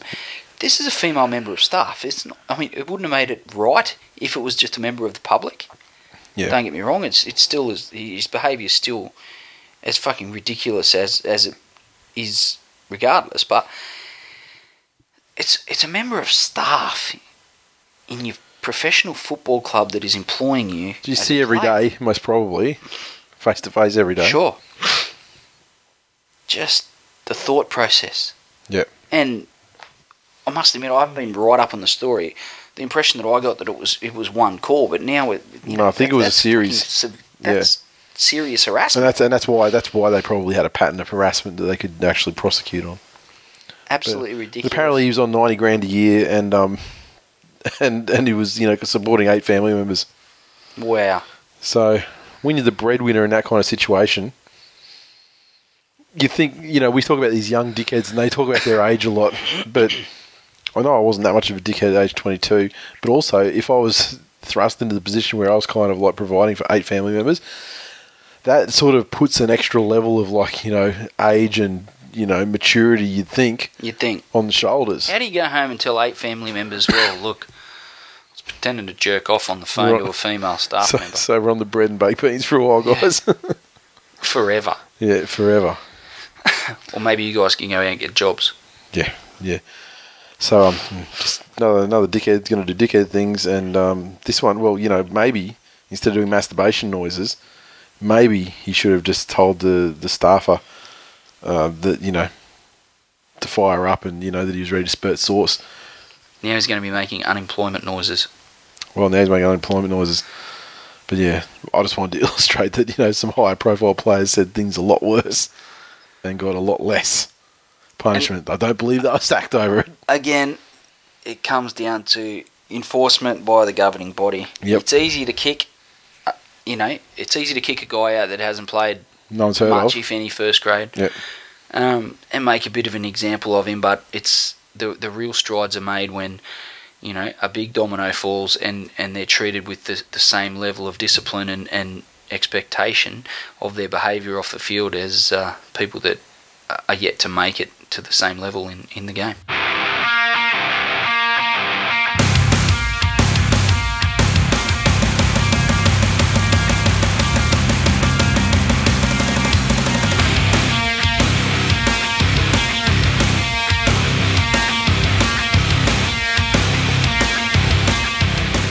Okay, for the good people of TWiL Nation, Audible is offering a free audiobook download with a free 30-day trial to give you the chance to check out their service. And if you like it, keep on rolling. If you don't, cancel the account anytime. I've been doing some recommendations over the last couple of weeks for books maybe to get you started if you have no idea what you want to listen to get involved in the world of audiobooks. This one, I haven't actually heard myself. I've downloaded it. I'm going to listen to it over the rest of this week. But I was just looking for something a bit different today, and I definitely found it. The title is As You Wish, Inconceivable Tales from the Making of the Princess Bride. And I dropped a reference earlier in this episode, and completely unplanned, and it turned out to dovetail nicely. Now this one is it's come from a book written by Carrie Ells, who was like the main character who in the Princess Bride. And given it's the audiobook version, like the book that he wrote was kind of recollections from the filming and stories from the filming of the movie. This one, though, because the audiobook version, he's actually got, like, Christopher Guest, Carol Kane, Norman Lear, Rob Reiner, Wallace Shawn, Robin Wright, and Billy Crystal on the audiobook as well, doing their parts. So very interesting. Obviously, the one they're missing there is the dearly departed Andre the Giant, who was in it. But some very good stories, I'm told.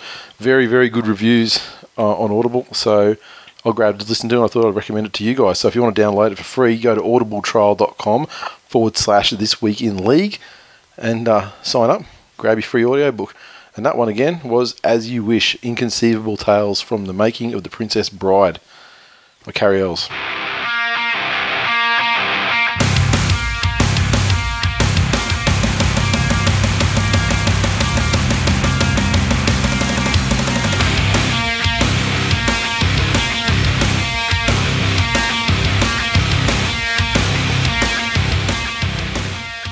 Recaps for round 22 of the 2015 National Rugby League Telstra Premiership kicked off Friday night football. The Canterbury Bankstown Bulldogs 18 defeated the Brisbane Broncos 16 at Suncorp, crowd of just a touch over 34,000. And this one, the Bulldogs 18 tries to Aidan Tolman, Sam Perrott, Josh Morris, Hodkinson 3 of 3 conversions. And the Broncos 16 tries to Corey Oates, a double in fact, Corey Parker, and 2 from 3 conversions to Corey Parker. It was the Bulldogs of old, almost. They were gritty, they never said die, and the uglier a portion of a game gets, the more chance the Dogs are of coming out on top. They looked like the Broncos were going to right the ship after their ordinary performance against Manly the week before, but the Dogs weathered the Broncos' early storm and just continually turned the screws, and the Broncos just eventually started coming up with errors under pressure. Yep. Hodges come up with a couple. There's a few other drop balls, and just silly little things that come with fatigue and constant pressure that the Bulldogs built. It's a long way from their best performance, but I thought it was a really important game for the Bulldogs heading into the finals. They're probably looking like they're going to be bottom 8 unless they get a real move on, but they're going to be a side that teams that aren't going to enjoy playing. They've got a forward pack that can really hurt you. If they get on a roll, then they've certainly got the combination in the halves. Moses Mbai and Michael, it's Michael Leisha, isn't it? Yep. Those guys are really, I won't say unsung because they are getting a few raps, but Leisha in particular, like there was not much being said about him the first third of the season. He's just grown into his position in that side and is really important to what the Bulldogs are doing, and obviously the momentum and the impetus for the forwards hitting it, on the edges or with this short interchange of passing, trying to spread the numbers. It all starts with him, and I think he does a fantastic job. And Moses Mbai he's a fucking talent, that kid. Yep. Absolute talent in every sense. Really enjoyed watching him play live, and I thought there was a fair few errors, but overall I thought as far as a contest went, this was a fairly gripping and compelling contest, especially live. You could really feel the intensity from where we sit, and just some of the tackles, some of the collisions, the longer the game went on and the higher the level of intensity, it's really augurs well for a good final series should both these teams make it. I think the Broncos are starting to get the yips. I guess performances like this will probably be bound to happen. I think they've won 7 or 8 in a row prior to last week, and Manly come out and really fucking slaughtered them. Took it to them. Annihilated. Analed. And the Dogs would have taken some leverage out of that, and I think, unfortunately, the Griffin years are still fresh in the memory of the Broncos, and they haven't quite been erased out of their memory banks. So some of those performances where they went into games and were a little bit flat, a little bit underdone, and teams got them on the hop and come away with the victory, even at Suncorp. something Bennett really needs to get out of their system prior to the finals, because there's going to come a time in the finals, be it the grand final or earlier, where they're really only going to have to get it together on that day. They're not going to be, it's going to be sudden death football, and they're not going to have another chance. And if they put together a performance like they did here against the Bulldogs, they'll get dusted. Yep. Just quickly, finally on this game, I really felt like Brisbane had control of the game, and they lost control of the ruck and couldn't get it back, and then the Dogs really started to lift off the back of that. Leisha started to really get them rolling forward. Umbai was getting the outside backs good early ball, and just it's Brisbane's style works, and it's impressive when it does work, but it's by no means invincible, and I think that's been proven the last couple of weeks. Yeah, my theory is more that Manly smashed them so hard. They Hope soloed them. Gaps like Hope solo. They smashed them so hard that they prolapsed and couldn't close the gaps up enough in a week. And he's just trolling people like Sam. You just want him to come and make jokes about fisting and horrible things. He started that shit. Up 23. Broncos won plenty when teams didn't care. Can't win shit against hungry teams. Funny game rugby league. He's trying to bring it back. GT351 _ Johns. Much needed win. Plus we beat those Broncos featuring Grubber Tub Hodges. Great come from behind win, doggies. Fuck you, Broncos. Wow. Mr. _Wars. You could be raped, and a post-rape press conference by Uncle Wayne just makes everything feel better. It's all okay. We're all good. No probs. Whitewash. The mighty Manly Sea Eagles 28 destroyed the South Sydney Rabbitohs 8 at Brookvale Oval, just over 15,000 in attendance. This one, the 28, came from a double to Jake Turbo, the young Gary Busey, and Peter Hiku. 3 tries, a hat trick, as good wingers do. And Jamie Lyon got 3 of 5 conversions and a penalty goal. The Rabbits 8 came from a try to Alex Johnson, very late consolation try, 1 conversion from Reynolds and a penalty to Reynolds. Okay, now people are starting to take notice of Manly. Yeah, that's right, bitches. I fucking told yous. If they'd beaten any other side, it might have been put off a week. But the fact that it was the Rabbitohs and the mystique that the Rabbitohs are still held, even though they're not the same side that they were last year, and the fact that Manly really stuck it to them and gave them a bit of a toweling, to be quite frank, it's made everyone stand up and take notice. And now, when people are talking about the 8, they're starting to factor Manly into the equation. So, which is very premature, in my opinion. We still have to have some things go our way. They could lose 2 games and slip away, but we could win all games and still, unless we flog some teams, if the other teams win certain games, it might not work for us either. Sure. I think I don't know if the Rabbitohs really want to admit it or if it's something they're trying hard to overcome, but their diminished pack this season and the lack of Sam Burgess's leadership is becoming more and more evident the closer we get to the business end of the season. Start of the season, they blasted out of the blocks and they were killing everyone, and it looked like it was Souths and Daylight second, and people were playing for minor placings. But as the season's worn on, they've had their share of injuries and guys that aren't in the best of form, and George and Tom aren't Sam, and that's becoming, they're different types of players. He was a real leader and would really step up. Those guys, are probably A, bit too young, B, not the same style of player. Yeah. They're good for a big run, but they're also good for some ruck penalties and some drop ball as well. Just they're not good, but they're not even good at what they're good at anymore. You know what I mean? They're just not the same at all. Yeah, I think, come the finals time, they still have, your Reynolds, who's, and Sutton, Inglis, there's still an element of battle-hardened guys there. They're premiership winners. They've been there and got the job done. But I just think that there was a lot going on last season that come off the back of Sam Burgess, and they're going to find themselves in a final series and look over their shoulder and realise once and for all that he's not there this season. If you look at the table, they may not find themselves in the final series too. They've got the hardest run coming in home. I think they've got 3 decent games out of the next 4. And if they lose those 3 games, they're a chance of dropping out the arse. So it's amazing to think, considering they were almost the preordained undefeated back-to-back fucking premiers of the world. But this one, it was just, once again, another fancied forward pack, and Manly rolled through them with ease. And, the attack it's finally come back. Everything's clicking. Shit's happening on the left and it's working.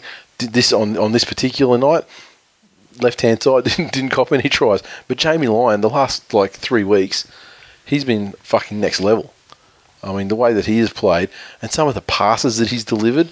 I mean, you see that pass he did for Hiku's try where he was sort of spearing in towards the posts and manages to get it back and pass it back perfect to Hiku. I mean, Hiku, there was a lot of talk about Hiku being selected over Tommy Turbo. What I heard from the club ultimately was that he's a New Zealand representative and, experience, et cetera, and this was a big game. And, at the end of the day, I mean, it's fantastic he scored a hat-trick. But 2 or 3 of those tries were Darius Boyd specials too, where Jamie Lyon just gave him an absolute fucking pearl of a pass, and he was 5 metres away from the nearest defender when he went over the line. One of them he had to work for, but still a great effort. Certainly nothing happened on his side of the field defensively, that's for sure.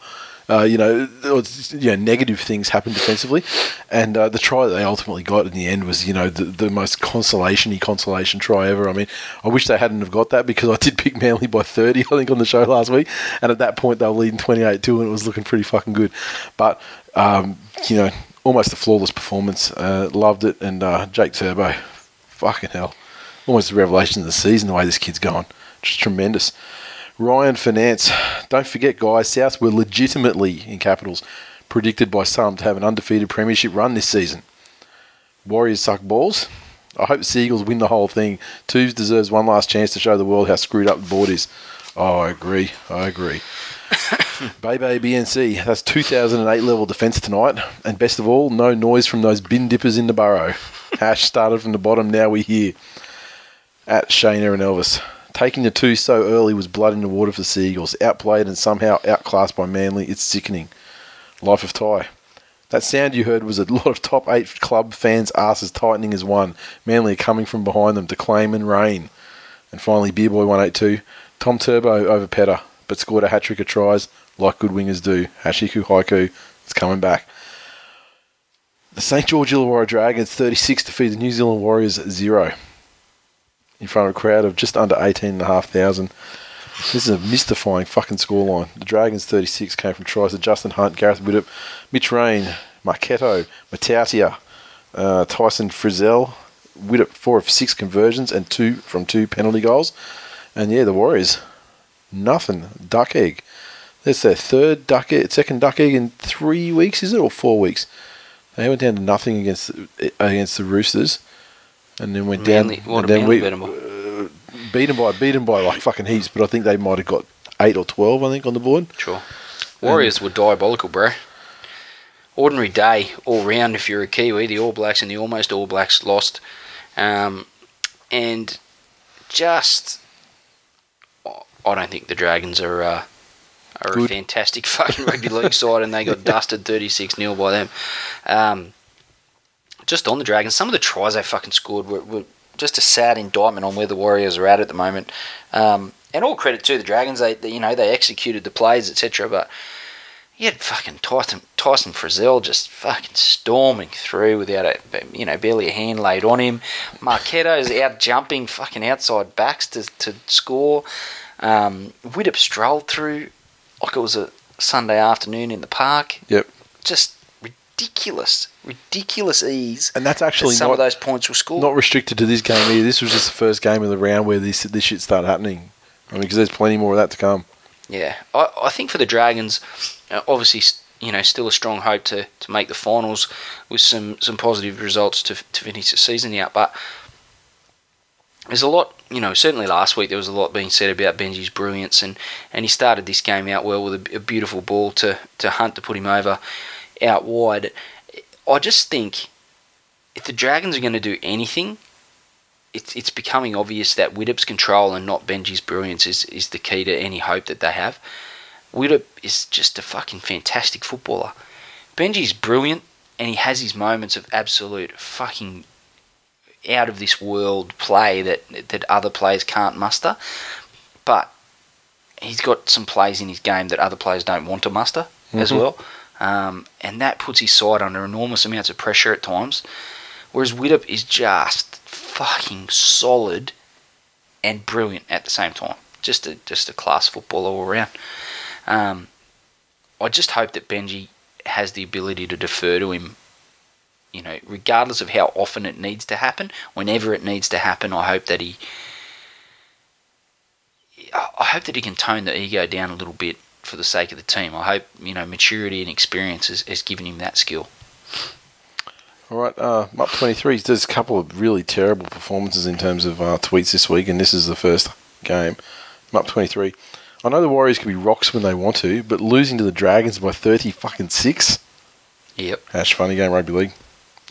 Yeah, I mean, remember when the Dragons, you know, probably 3 months ago, they were like, you know, they can't attack, but they've got this fucking defence. Yeah. This defence that just won't let anything through. So, you know, they'll beat you, you know, 12-4.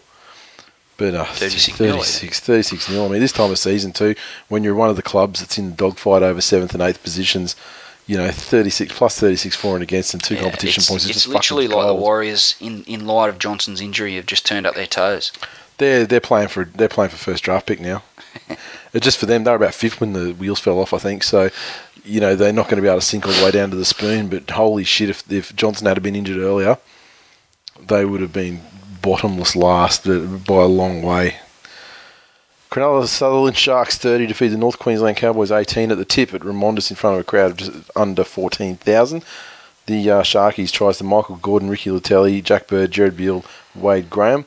Gordon 4 of 5 conversions and a penalty. The Cowboys 18 came from tries to Winterstein, Linnett, Matthew Wright, Jonathan Thurston 2 of 3 conversions and a penalty. I think the Sharks have the tools. They've got some class outside backs. They've got a great pack of forwards. I'm not sure what to say about the halves. They're Zero solid. halves. They're there. They're kind of there. They're solid. They're there. They probably don't miss a huge amount of tackles. They're not dead. They're not dead. That's a positive. They're actually living humans. They, you know, if they weren't there, then the Sharks would only have 11 players on the field. Yeah. That's and positive. you think that would be more of a disadvantage than having these two Bernies in the middle? So, despite the tools that they have, do they have the belief throughout the club that they can do it? Their fan base want to believe. They really want to, but they don't. They do. Yeah. Games like this will help. Cowboys, there's a lot of people talking the Cowboys up as premiership favourites, and they've dusted them. And, you know, they'll get a level of confidence out of that. But whether it's true belief come finals time, when you know, if they make it deep into the finals and they're trying to play for a spot in the grand final, and they get dusted 30-0 like they did in 2008. Maybe it's that sort of belief. Maybe. The belief that will happen. A little bit concerned about the Cowboys. They're starting to rest players, and some of their performances have been a little bit patchy of late. They've had to come from behind, and all credit to them for being able to do that. I just think they might have peaked a little bit too early, and we've said it before. And with performances like this, you know, they rested Scott. There was talk that they were going to rest JT this week. It almost feels like they're just tapering for the finals now. Yeah, but it can't be good. It can't be good to take losses, even if that is the plan. You need to. I just feel like you need to be giving 100. If you're only a month out, you need to be fine tuning. You'd like to have momentum at this stage. And just absolutely, you know, sharpening every last aspect of your game. Not taking your most dominant forward out for a week. Not taking the most dominant player in the game out for a week. I don't know. Have they indicated they're going to rest JT this week now after that loss?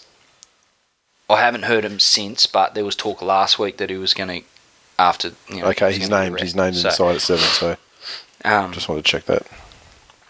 Yeah, but good win for the Sharkies. A little bit concerned about the Cowboys. They really need to it just seems like things are just a touch off kilter, and when you're talking finals football, it doesn't have to be far off. And I think they've got to arrest it. Beer Boy 182, you can guess what's going to happen next, right? Beer Boy 182. Hope the Cowboys fans rummage through a bag of dicks, find a nice big one, and ride it for the regulation 8 seconds, nice and hard. Luke Shark 74. A massive bag of conspiracy dicks are currently being eaten in far north Queensland. Normal Saturday night, then hash up Cronulla. Special K online. Fanning can't even stop us. Eat, sleep, drop off bags of dicks. We've made it. Oh, look, I want to give Luke Shark 74 credit. I think he was the one that started it, and then I commented on the fact that he always said it, and now it's become actually like a thing that Sharks fan base does to celebrate victories, to wish bags of dicks upon their beaten opposition. G Campbell _88. I can't remember a game where both teams are trying to out-scream each other in the refs' fault stakes so much. That's true. I mean, the Cowboys didn't really get refereed. I don't think that the game was really refereed at all for them in the first half, to be fair. Wally Frogmore, I'm not saying it's Hash for Feeder's fault, but is it a coincidence the Sharks playing so well this week? Well, maybe that's why they got all the calls from the referee, because they didn't have the ref bully in their side. Maybe. Parramatta Eels 10 to feed the Penrith Panthers 4 up in Darwin at TIO. Crowd of just under 8,500, and this one was an absolute fucking vuvuzela of the highest order. And I dub thee the worst game of the season. It shall not be topped. It shall not be topped. I'm saying categorically right now, there are games with Newcastle is playing in the last couple of rounds this season, but this game will not be fucking topped. Eels 10 tries to semi. Reece Robinson, Luke Kelly, 1 of 2 conversions. No, he missed his penalty goal. Panthers 4. I try to Mr. Bean, Wanga Blake. Fuck this game so hard, man. I've been a Penrith apologist for a few seasons now, and this game is fucking indefensible. Just what a fucking absolute woeful exhibition of rugby league. They took this game interstate as an exhibition of the quality of our sport. The people in Darwin would have went, as if it's not bad enough we live in fucking Darwin. You send this shit up for our entertainment. What is this sport that you're presenting to us as this one-off exhibition sort of thing? This is fucking dreadful. I'm not going to watch this shit ever again. Unfucking believable. Two teams should be ashamed of themselves. The fact that Parramatta got to take 2 premiership points away for winning this absolute fucking bag of tripe they called a football match is disgraceful. When Reece Robinson takes a regulation hit up, bursts through the line and runs pretty well the length of the field to score the decisive try in a game, there's nothing left to be said, and rugby league is poorer for the experience that was this game. Just fuck this game. Let's not talk about it any longer. The way it was won, though, like the winning play in this game, was just the most. It was straight out. That was like uncoached under 8s. Yeah, exactly. Dummy half. Let's go. Ridiculous. The Scarecrow 23. If the Para-Penrith game is not described as hopeless as Chapo trying to fuck something this week, I'll be disappointed. And that game was as hopeless as Chapo trying to fuck something, Glenn. Didn't let him down. Shunner 86. Was I the only one who was hoping for a surprise bombing raid by the Japanese to put both teams out of their misery? Hash Diaboricor. He always makes me laugh. A great man. So racist biscuits. That's true. An accent. You can't hate on someone for talking an accent on this show. Yeah, I suppose so. That's true. Boring game, huh? You must follow Penrith. What I saw was an absolute exclamation point on our undefeated asterisk road to glory in capitals. Hash Kelly. And his name now is Hash Luke Kelly Can Kick. Nice. Benso. One of the truly awful games to watch. Can't believe we're coming out of it with 2 points. Melbourne Storm 36. Defeated the Gold Coast Titans 14 down at Amy Park, just over 10,500. Storm's 36 came from doubles, and Matt Duffy, Corabetti, Munster hat-trick. Will Chambers also tries, and Cameron Smith 4 of 7 conversions, defeating the Titans 14. Kane Elgee, Josh Hoffman scored tries, Caesar 2 of 2 and a penalty goal. Munster with a breakout performance. Yep. Quality game. I was impressed with the way he played.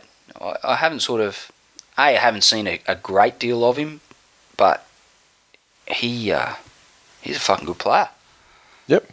That's a logical backup for Slater now? Logical replacement, yeah. Yep. Transition plan. I thought the Titans really started full of energy. And then the moment things got tough, they turned their fucking toes up. And the Storm just went about their business and ran away with a pretty convincing win. Cooper Cronk with a bit of an embarrassing moment. We tried to trap that ball. Yeah. It was so graceful. There was so much poise. It was so thrusty. It was like in the Big Show in the 2020 when he went for that big fucking swing on and then he let it go. He even puts every sinew into trying to trap the ball. Even when he fucks it up, it looks beautiful. Yeah, there was a couple of sinews weren't quite in alignment there and the ball went straight through. That's it. It's funny though, but because he's Cooper Cronk and he's the only thing that gets those guys over the line, he's just sort of like, oh, fucking, that was hilarious. And everyone's like, oh, yeah, you're right. You're right, mate. We're not going to say shit. Don't leave. You're too intense. You got anything else to say about this game? No, that's about it. I thought the highlight for me was Cronk trying to fucking trap the ball like he was Christ the Redeemer. The highlight for me was that the Storm had to win by 16 and they weren't at one stage. I mean, it was looking actually a lot tighter and they got a couple of months to finish off his hat-trick and they got up there and my bet was happy. Only to fall down in the next match. Fucking Roosters. I just wanted, before this, I'm so fucking pissed off at the Roosters. I said on Twitter, if they don't fucking win by 18, I was going to murder a fucking random follower of mine that follows the Roosters. Dead set. I had this fucking multi that was 12-1. UFC and stuff. Got through all the UFC on Sunday morning. Got through a slight scare for Storm minus 16. Then I had the Roosters minus 18. Cunts are leading 32-0 at one stage. 26-0 at half time, 32-0, like, 43 minutes in. It is going to be an absolute and I'm like, drubbing. I only got to win by 16. I'm fucking, internally, I'm doing a victory lap. This is fantastic. I've just made a lot of money. Then they let the cunts back into the game to the point where I think it got to be something like 32-22, and I'm like, it's still good. There's still time. They score a try, get it out to 16. Fucking come on, let's go. Nope. Fucking hate the Roosters now. 38-22 the win. Hunter Stadium, just under 18,000. The Roosters 38. Tries to Daniel Tupou, James Maloney, Brendan Elliott.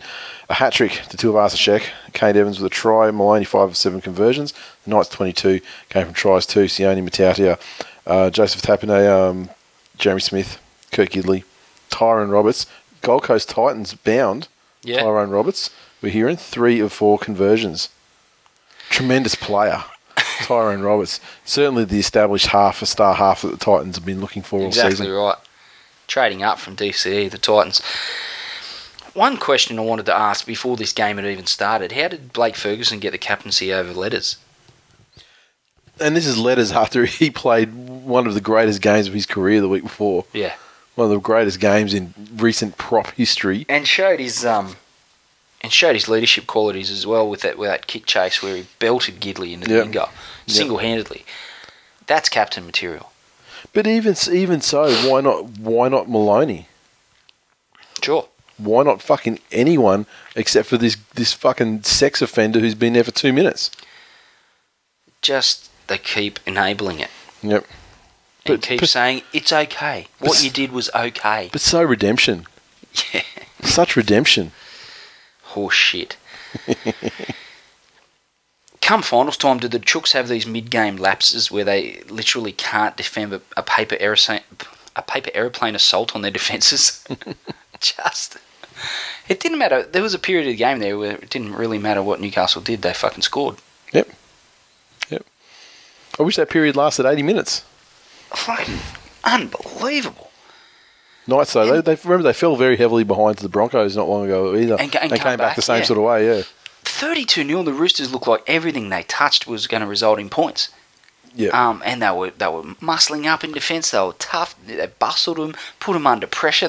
Knights were fucking everything up. And it looked like they were going to touch 60. Yeah. Honestly. I was like, if they don't crack 50, going to be surprised. And they just fell asleep. They did it the week before against the Dogs and were good enough to regroup, and they've done it again here. I don't know that that's something you can really fucking rely on. I think you're going to have to keep the closer we get to the finals, and certainly in the final series, you keep your foot to the floor. Yep. You don't have those lapses, because a better side than the Knights could quite possibly have just ground out. Once they got back into the game, they could have kept, their hands around the throat and just slowly tighten the grip and come away with a close victory in the end. This game had some of the most fucking laughable errors. You'd be forgiven for thinking neither of these sides were finals bound, not just the Knights. Yeah, yeah. The fucking poor old Nathan Ross. Fucking dropped the kick off. Then a bomb goes up and he jumps and gets nowhere near it. Yeah. Gives up a try. Evans for the Roosters is fucking Watmoing across field. There's only Watmo can do, I thought. Yeah, yeah, and there was a new Watmo. Crabbing across. This kid's a fucking aggressive beast of a human being. Just bashing people. Here he is just crabbing across field with no one around him. Then he fucking goes to, I don't know if he was trying to tuck it under his arm or pass it or do something. He just fucking drops it. Cold as a spud. Just some of these mistakes are just ludicrous. But having said that, some of the tries that they scored as well, the Roosters were good footy. And that's the thing we need to remember with when they're at their best, they're good to watch and they're very hard to stop. So more of that stuff and less of the letting shit teams score points against you at a rapid rate of knots, and the Roosters will be looking okay. Jake_Chook. Looks like the Roosters may have let the wrong half go. Roosters haven't missed a beat in 2015 when missing Pearce. Butsy 888. Hastings went well too, I thought. Yeah. Butsy 888. In a game where players were scoring at will, the Roosters number 4 managed to abstain. #sticky fingers. #Cosby-esque. Wow. #faux redemption. Billy Boy 887. Knights should forfeit the last few rounds and just go to Bali. It's where they obviously want to be. It's that obvious. Monday night foot pitch. The West Tigers 20 defeat the Canberra Raiders 18 down there in Canberra in a crowd of 8,704 on what no doubt would have been a freezing ass night. The Tigers 20 tries to sue Paddy Richards, Tedesco, Luke Brooks. Paddy Richards 2 of 4 conversions. One of the most useful aspects of his game has turned to shit over the last month and a half. The Raiders 18 came from a double to Shannon Boyd. Jared Croker also with a try and 3 of 3 conversions. Cirque de Tedesco rolls into another town and entertains.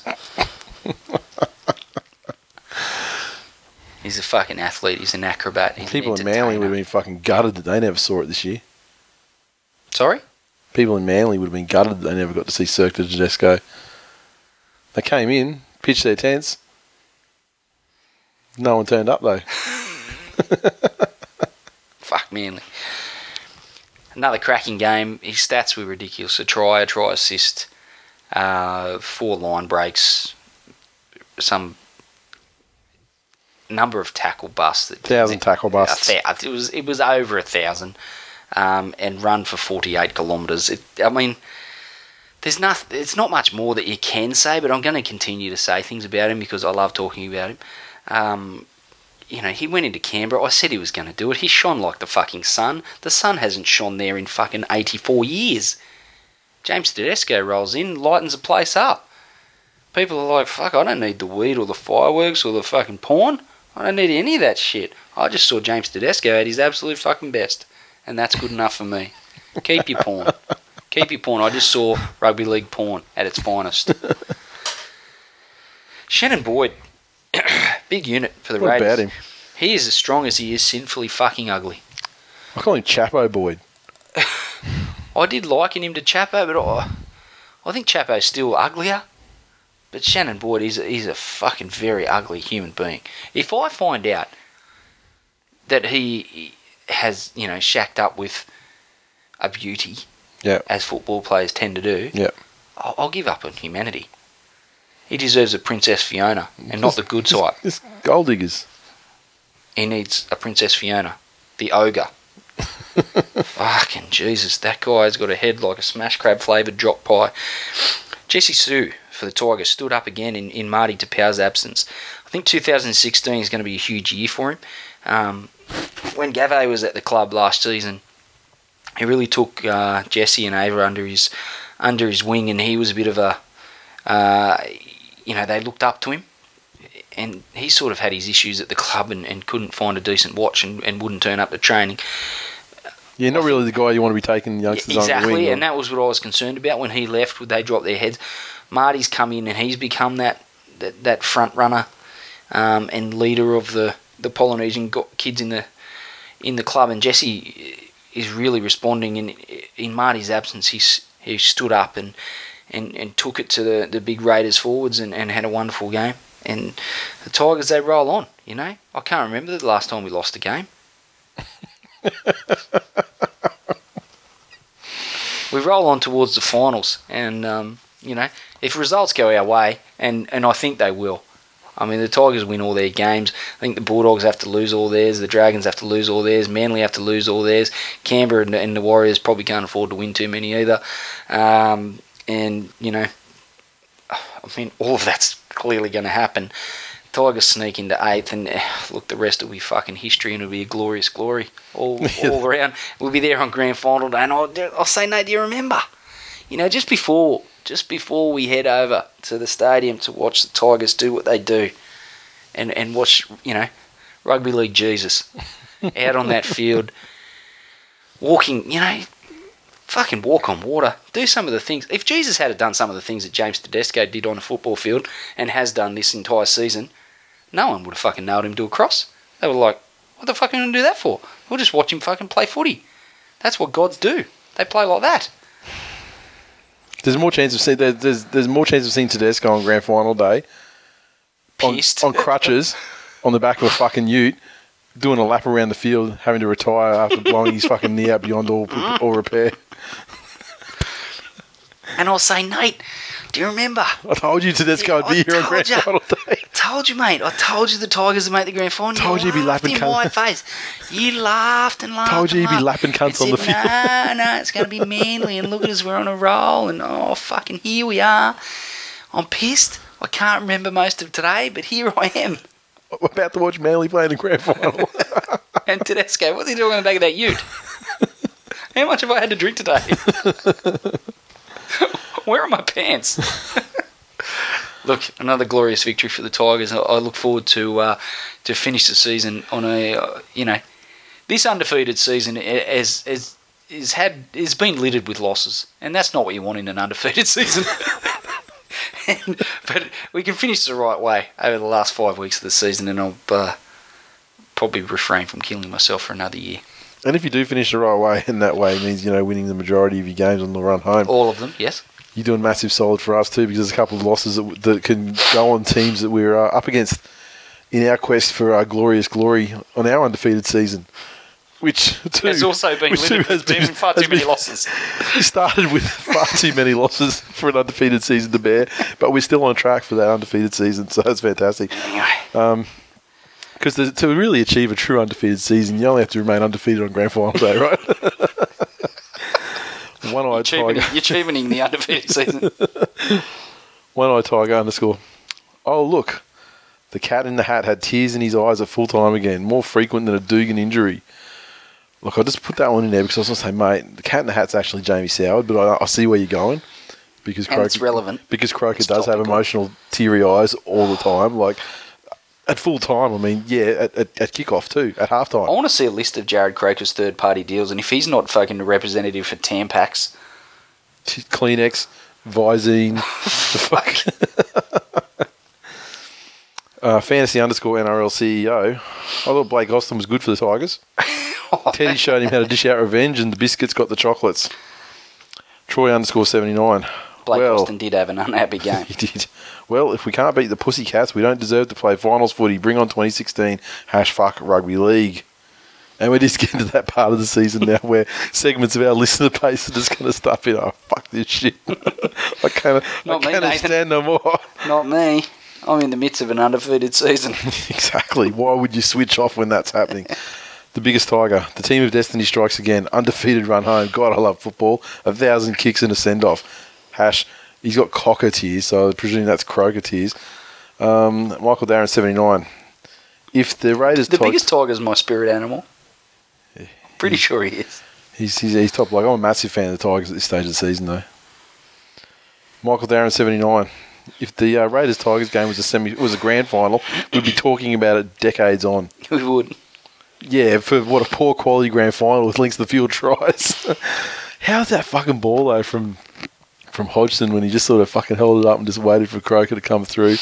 And he's just got that little dish there. Whiten's one prior to that, if I'm thinking about the same try. That's the one where Whiten started, right off the goal line there. Yeah. Ran in, and ended up passing he got sort of swung around at fucking full pace and hoiked it back inside right onto the chest of, I think it was Hodgson. So. Yeah, and then he sort of ran out of space, and he had some guys he could pass to either side, 5 metres either side, but then he sort of held up and just sort of went, and just sort of dished it. Beautiful. Sam the Warden. Thank God the universe has returned to balance and a sticky coach team is destined to miss the finals. As it always should be.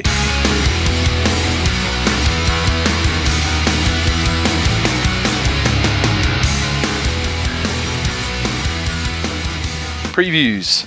Kicking off Thursday night football up there at 1300 Teeth.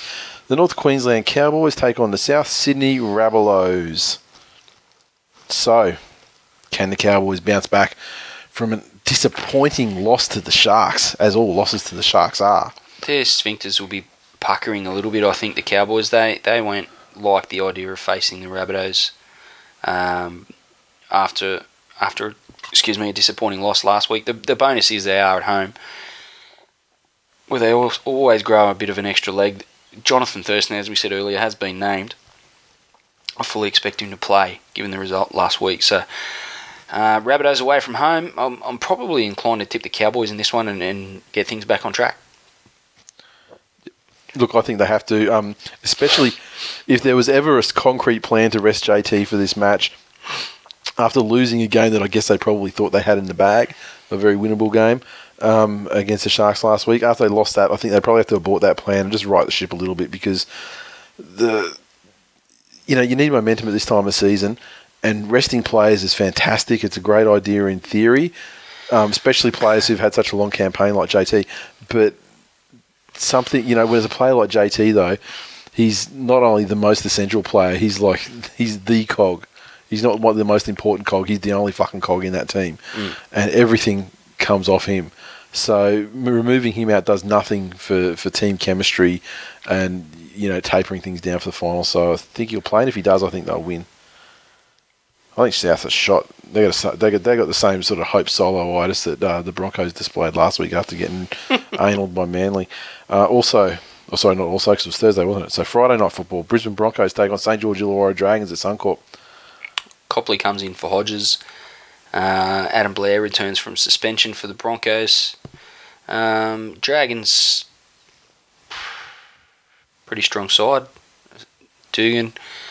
Benji Widdop, obviously. I think they'll have the ascendancy in the forwards. The Dragons, they probably don't have a huge forward pack, but there's enough agility and strength there to trouble the Broncos through the middle and throw Widdop and Marshall off the back of that, and Dugan chiming in rather.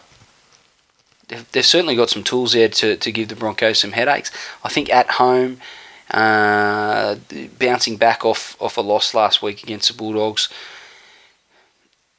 just their last performances, when you compare the two, the Dragons had nothing more than a fucking training run against the Warriors, and the Broncos should be a little bit more battle-hardened and looking to bounce back. So probably tip the Broncos. Yep, I think the Broncos will win this one easily. The Dragons aren't a proper team. Broncos are in a massive rut at the moment, but if they can't get it done against the Dragons at home on Friday night in their preferred time slot, and their comfortable time slot, then honestly, how far can they slide to the end of the season?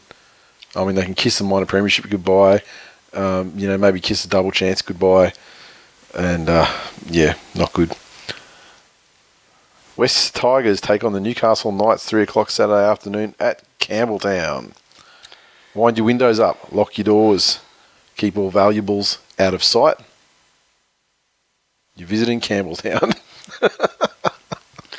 And there's going to be a lot of empty homes. Hopefully going to be a decent crowd. Look, I think the Tigers will win and win well, and continue their undefeated run to finish the season and storm into the 8 on their way to grand final glory. But we've already been over that, and I don't like to repeat myself, Nathan. Newcastle Knights, Newcastle Knights, I've said for a long time they're the worst team in the competition. They keep proving it right week after week, as much as Newcastle fans want to, interject and, bring up things like table position and things like that. Irrelevant stuff. I get where you come from. It's irrelevant. I'm talking about the way the team's going, and Newcastle Knights don't give a fuck. They're tanking harder than the Warriors are at the moment. And if the Warriors had to start tanking earlier, it would be a 2-horse race for the spoon, and who knows what would happen if those teams played each other. But at this stage, it's the West Tigers. This is going to be a training run to help them for the more difficult games they have ahead to help Manly into the finals. And I predict them to play for their mates over Manly. Tigers by 40. Not by 40. I don't think you win it by 40. And I think if Newcastle do come back at them like they did against the East, the Tigers if are the team. If an inferior attacking side like the Roosters can put 32 on in the blink of an eye, fucking please, they call it off at half time. To be fair, you're blinking. If it takes you 43 minutes to blink, I mean, you may be stroking or something. I think you've got some narcolepsy. Yeah, well, that too. But look, Tigers are going to win this fucking easily. The Knights don't give a shit anymore. They're certainly not playing. They don't give a shit about playing for Badairis, that's for sure. He's had terrible results since he started, and usually, you get like a bounce back. Whether they win or not, it's one thing. But I mean, you get a bounce back, and there's some sort of commitment, or they're showing some sort of gratitude that the administration fucked off their coach. But not in this case. Nope. Penrith Panthers take on the New Zealand Warriors at the Muddy Puddle, 5:30 p.m. Saturday. Based on these two teams' last performances, this is going to be one fucking epic cesspool of an exhibition of rugby. 2-0 or 50-48. True. You choose. Their defence is shit. Their attack is shit. Will Smith fills in again at fullback, and I think he's a really talented player. I think he's a fucking horrible fullback. I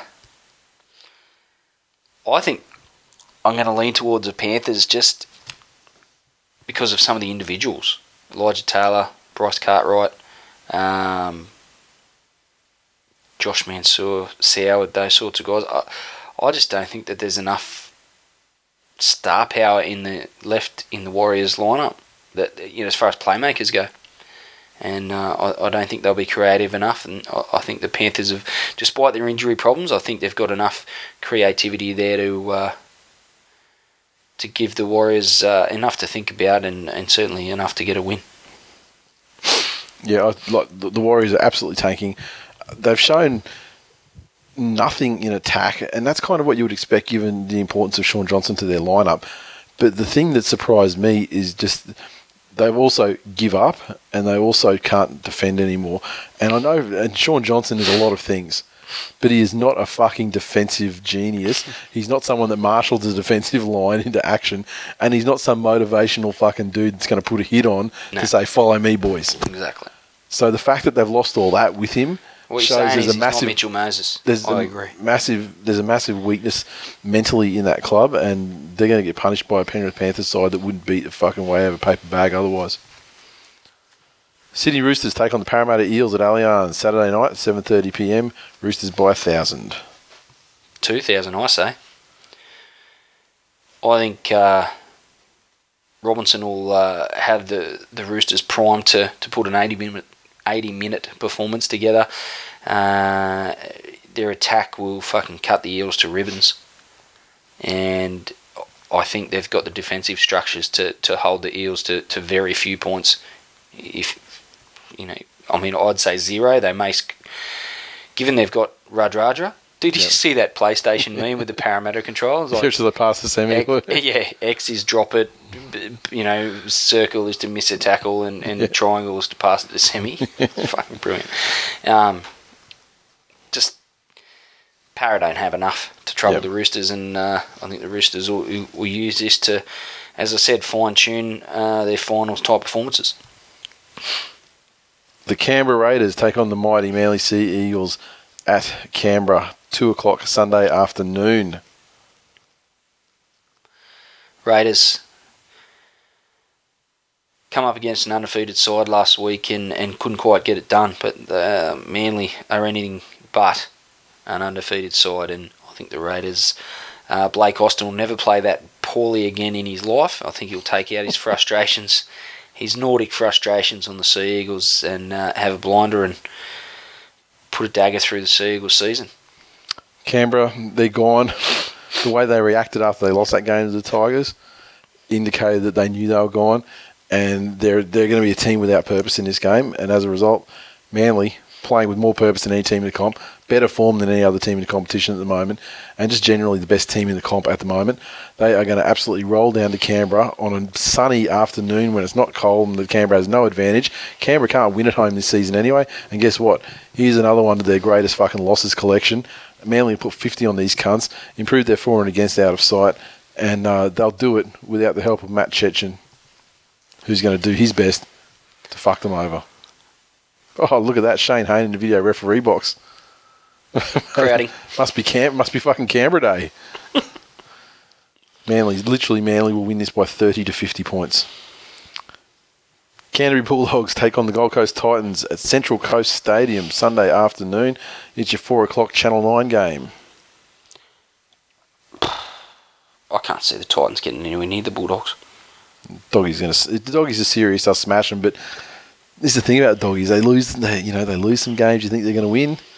They win the games like all season. So yeah. I don't say it with 100% confidence. I think there's enough in the Bulldogs, and we're probably getting close enough to finals time now where Des is going to have them primed and ready, and I think they'll come out and blast out of the blocks, and it'll be too much for the Titans to handle. I see that Neil Henry's had to swallow his pride and put Fi Law in the side, so that's interesting. After he jettisoned him from the Cowboys and then inherited him down there in the Gold Coast later on. Oh, Caesar's playing out. He's playing tremendous at the moment. He is. He's turning, slowly turning the Titans back into something resembling a football side after that period they went through a month ago where they were getting flogged by, everybody. And to be fair, they did lose by enough to the Storm in the end of that game as well. But, maybe with a bit of continuity in their lineup and, they got some proper, they got one of their proper halves back. And they don't have old Sexy Eyes in there. Well, Sexy Eyes is in the side, but he's not starting in the halves. Perhaps, just perhaps, Season can get enough passes to James Roberts to win the game. Not going to happen. It's wishful thinking on my half because I want to see the Bulldogs lose. Cronulla Sutherland Sharks take on the Melbourne Storm at the Tip. Monday Night Football. I'm going to go for a Monday night upset. Storm? Idiot. It's a home team and they're nearly in the top 4. When are you going to believe about these Sharks? I believe today. I'll believe on Monday night. I believe more than Sharks fans do, let me tell you that. I think Sharkies might squeak out a close victory. The Storm have lost their aura. No Slater is a big chunk that they've been dealing with for quite a while now, and still a very good side and well structured, but I think the Sharks can definitely go with them in the forwards. And at home, I think the crowd will get them a lift and squeak out a victory. I was looking at betting on the games on the weekend, and this is one game that I'm just not going to fucking touch because I have no idea how it's going to go. I mean, you'd think the Storm, if they're serious, we'd get them, but the Sharks, they can drag a team down to their level and beat them with experience. Sure. And the Storm seem to be a team where that's something that's more likely to happen these days than days gone by. I mean, when you look at their lineup and who they've actually got available now, just don't know.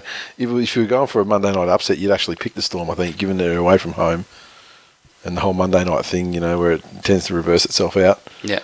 So, look, if I had to, at a pinch, it's Storm, but I say that with zero confidence.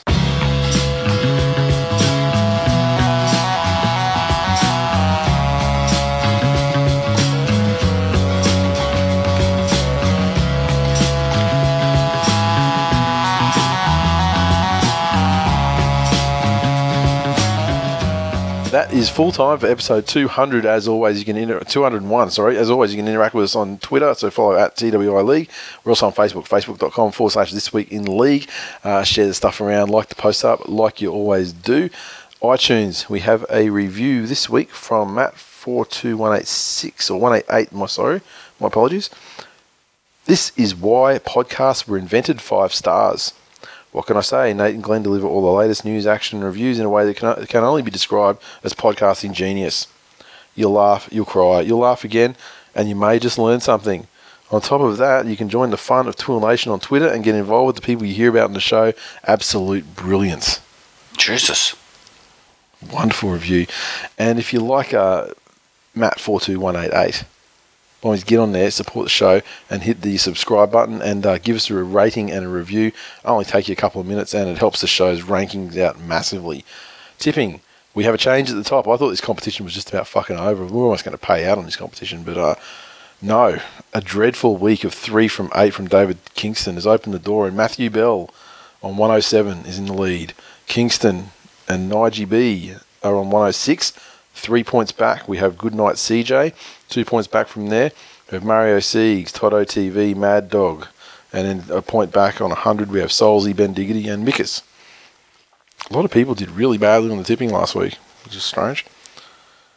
Fantasy, the Wendells, once again, just to keep increasing their lead. There's no way in hell that they're going to be headed. Top China Dragons in second, One Trick Pony in third. Rick Grimes, bitch, who led for, 3/4 of the season, plummeted to fourth. Bobbers, Warhorse, Pool Cues, Seagull, Assassins, Prestige, Worldwide, and NZ_Magpie 54 round out the top 10. Pick the ladder. Honor Bloodbuzz remains on top. Devonhead is moved up to second place. Fubar_84 has jumped up 6 to third. We had Shithead Listener dropped a couple to fourth. CJ07 has moved up to fifth. Saloony Pos has dropped to sixth. A tie on seventh, three-way tie by people who've all jumped up. We got Maddie T_78. We have Chapo up in there. He's jumped up and moved into the top 10. A lot of logjam in there. In 10th, we've got JR_136 in 10th. Now, I've dropped to 16th. I've dropped 11 places. That's fucking dreadful. It's disgraceful, Nate. It is disgraceful after being number 1 and 2 and that for so long. But, finally, I want to talk about this print, this Hilgenfeld magnificent print. Got sidetracked before talking about it.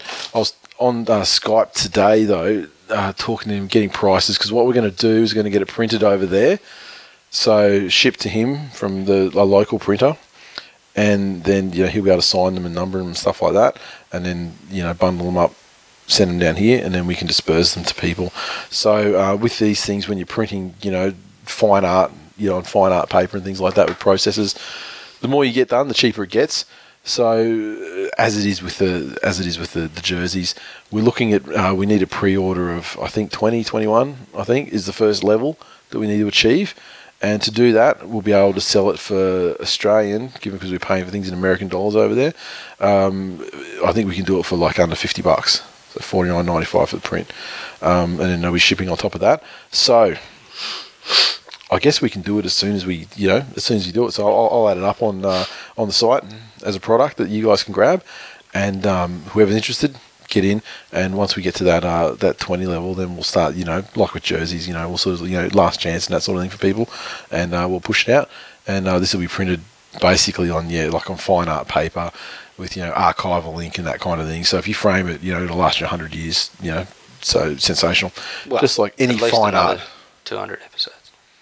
Well, it'll last you 200 episodes, but it'll legit though. If you frame it behind glass, for a proper place, frames, like just jamming in between, glad wrap and the wall. Then it'll legit last. This is like this is a legit art print, and it'll last. Yeah, it'll last you forever. At least until you're fucking in your cold grave. Get amongst it. Support the genius that is Jay Hilgenfeld, and it's another way to support the show. But it's a nice little memento if you're drawn on there. That it's a way to it's a keepsake. It's something. It's a way to pick up chicks. Absolutely, the women go mad for it. Absolutely mad for it. So I believe. Exactly. So Chapo said. Exactly. And so obviously we've got a lot of people on there, drawn, and a lot of people on the Wall of Fame as well, and we're happy to produce as many as we need to. And when we do the edition, it'll be numbered like one of however many that we end up doing. Sure. So look forward to it. Can't wait to get it up on the wall, and I hope you guys do too. And that's it. Of course, we've got a couple of shirts left, a couple of Run TMBs, one Run DCE left. Broncos fans, we need to get like another 10, 15 of those Eat, Sleep, Hunt, Milk, Repeat ones. So, did I ask you whether it was inappropriate for me to get one for Jackson? You did, and I said, of course not. It's just a player's names. But it's an colloquial nicknames. Innuendo, though, isn't it? Really? Well, it's, you know. What are you doing with your eyebrows today? It's like they're combed up. They're like shaped into arrows. Yeah. Don't try and be all dismissive. Like you've spent a good 45 minutes in the fucking bathroom shaping your eyebrows. I can assure you, I rolled out of bed like this morning. And in fact, before you turned up, I was in my pajamas too because I was fucking sick. Why don't you stay in your pajamas? Don't get dressed up for me. Yeah, We've got a better pajama party and a pillow fight later. See where it takes us. Strip down to your knickers. Yeah. I just felt like to get up for the show. I just need to pretend like I hadn't rolled out of bed. So yeah, there's that. Okay, cool. That's it. That's all we've got time for. See you next week. See you next week.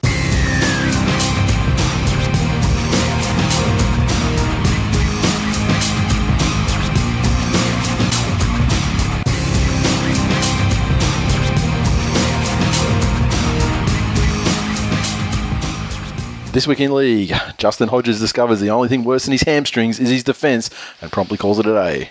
Newcastle are considering Matlock as their next coach to get the best out of... Matlock. This week in league.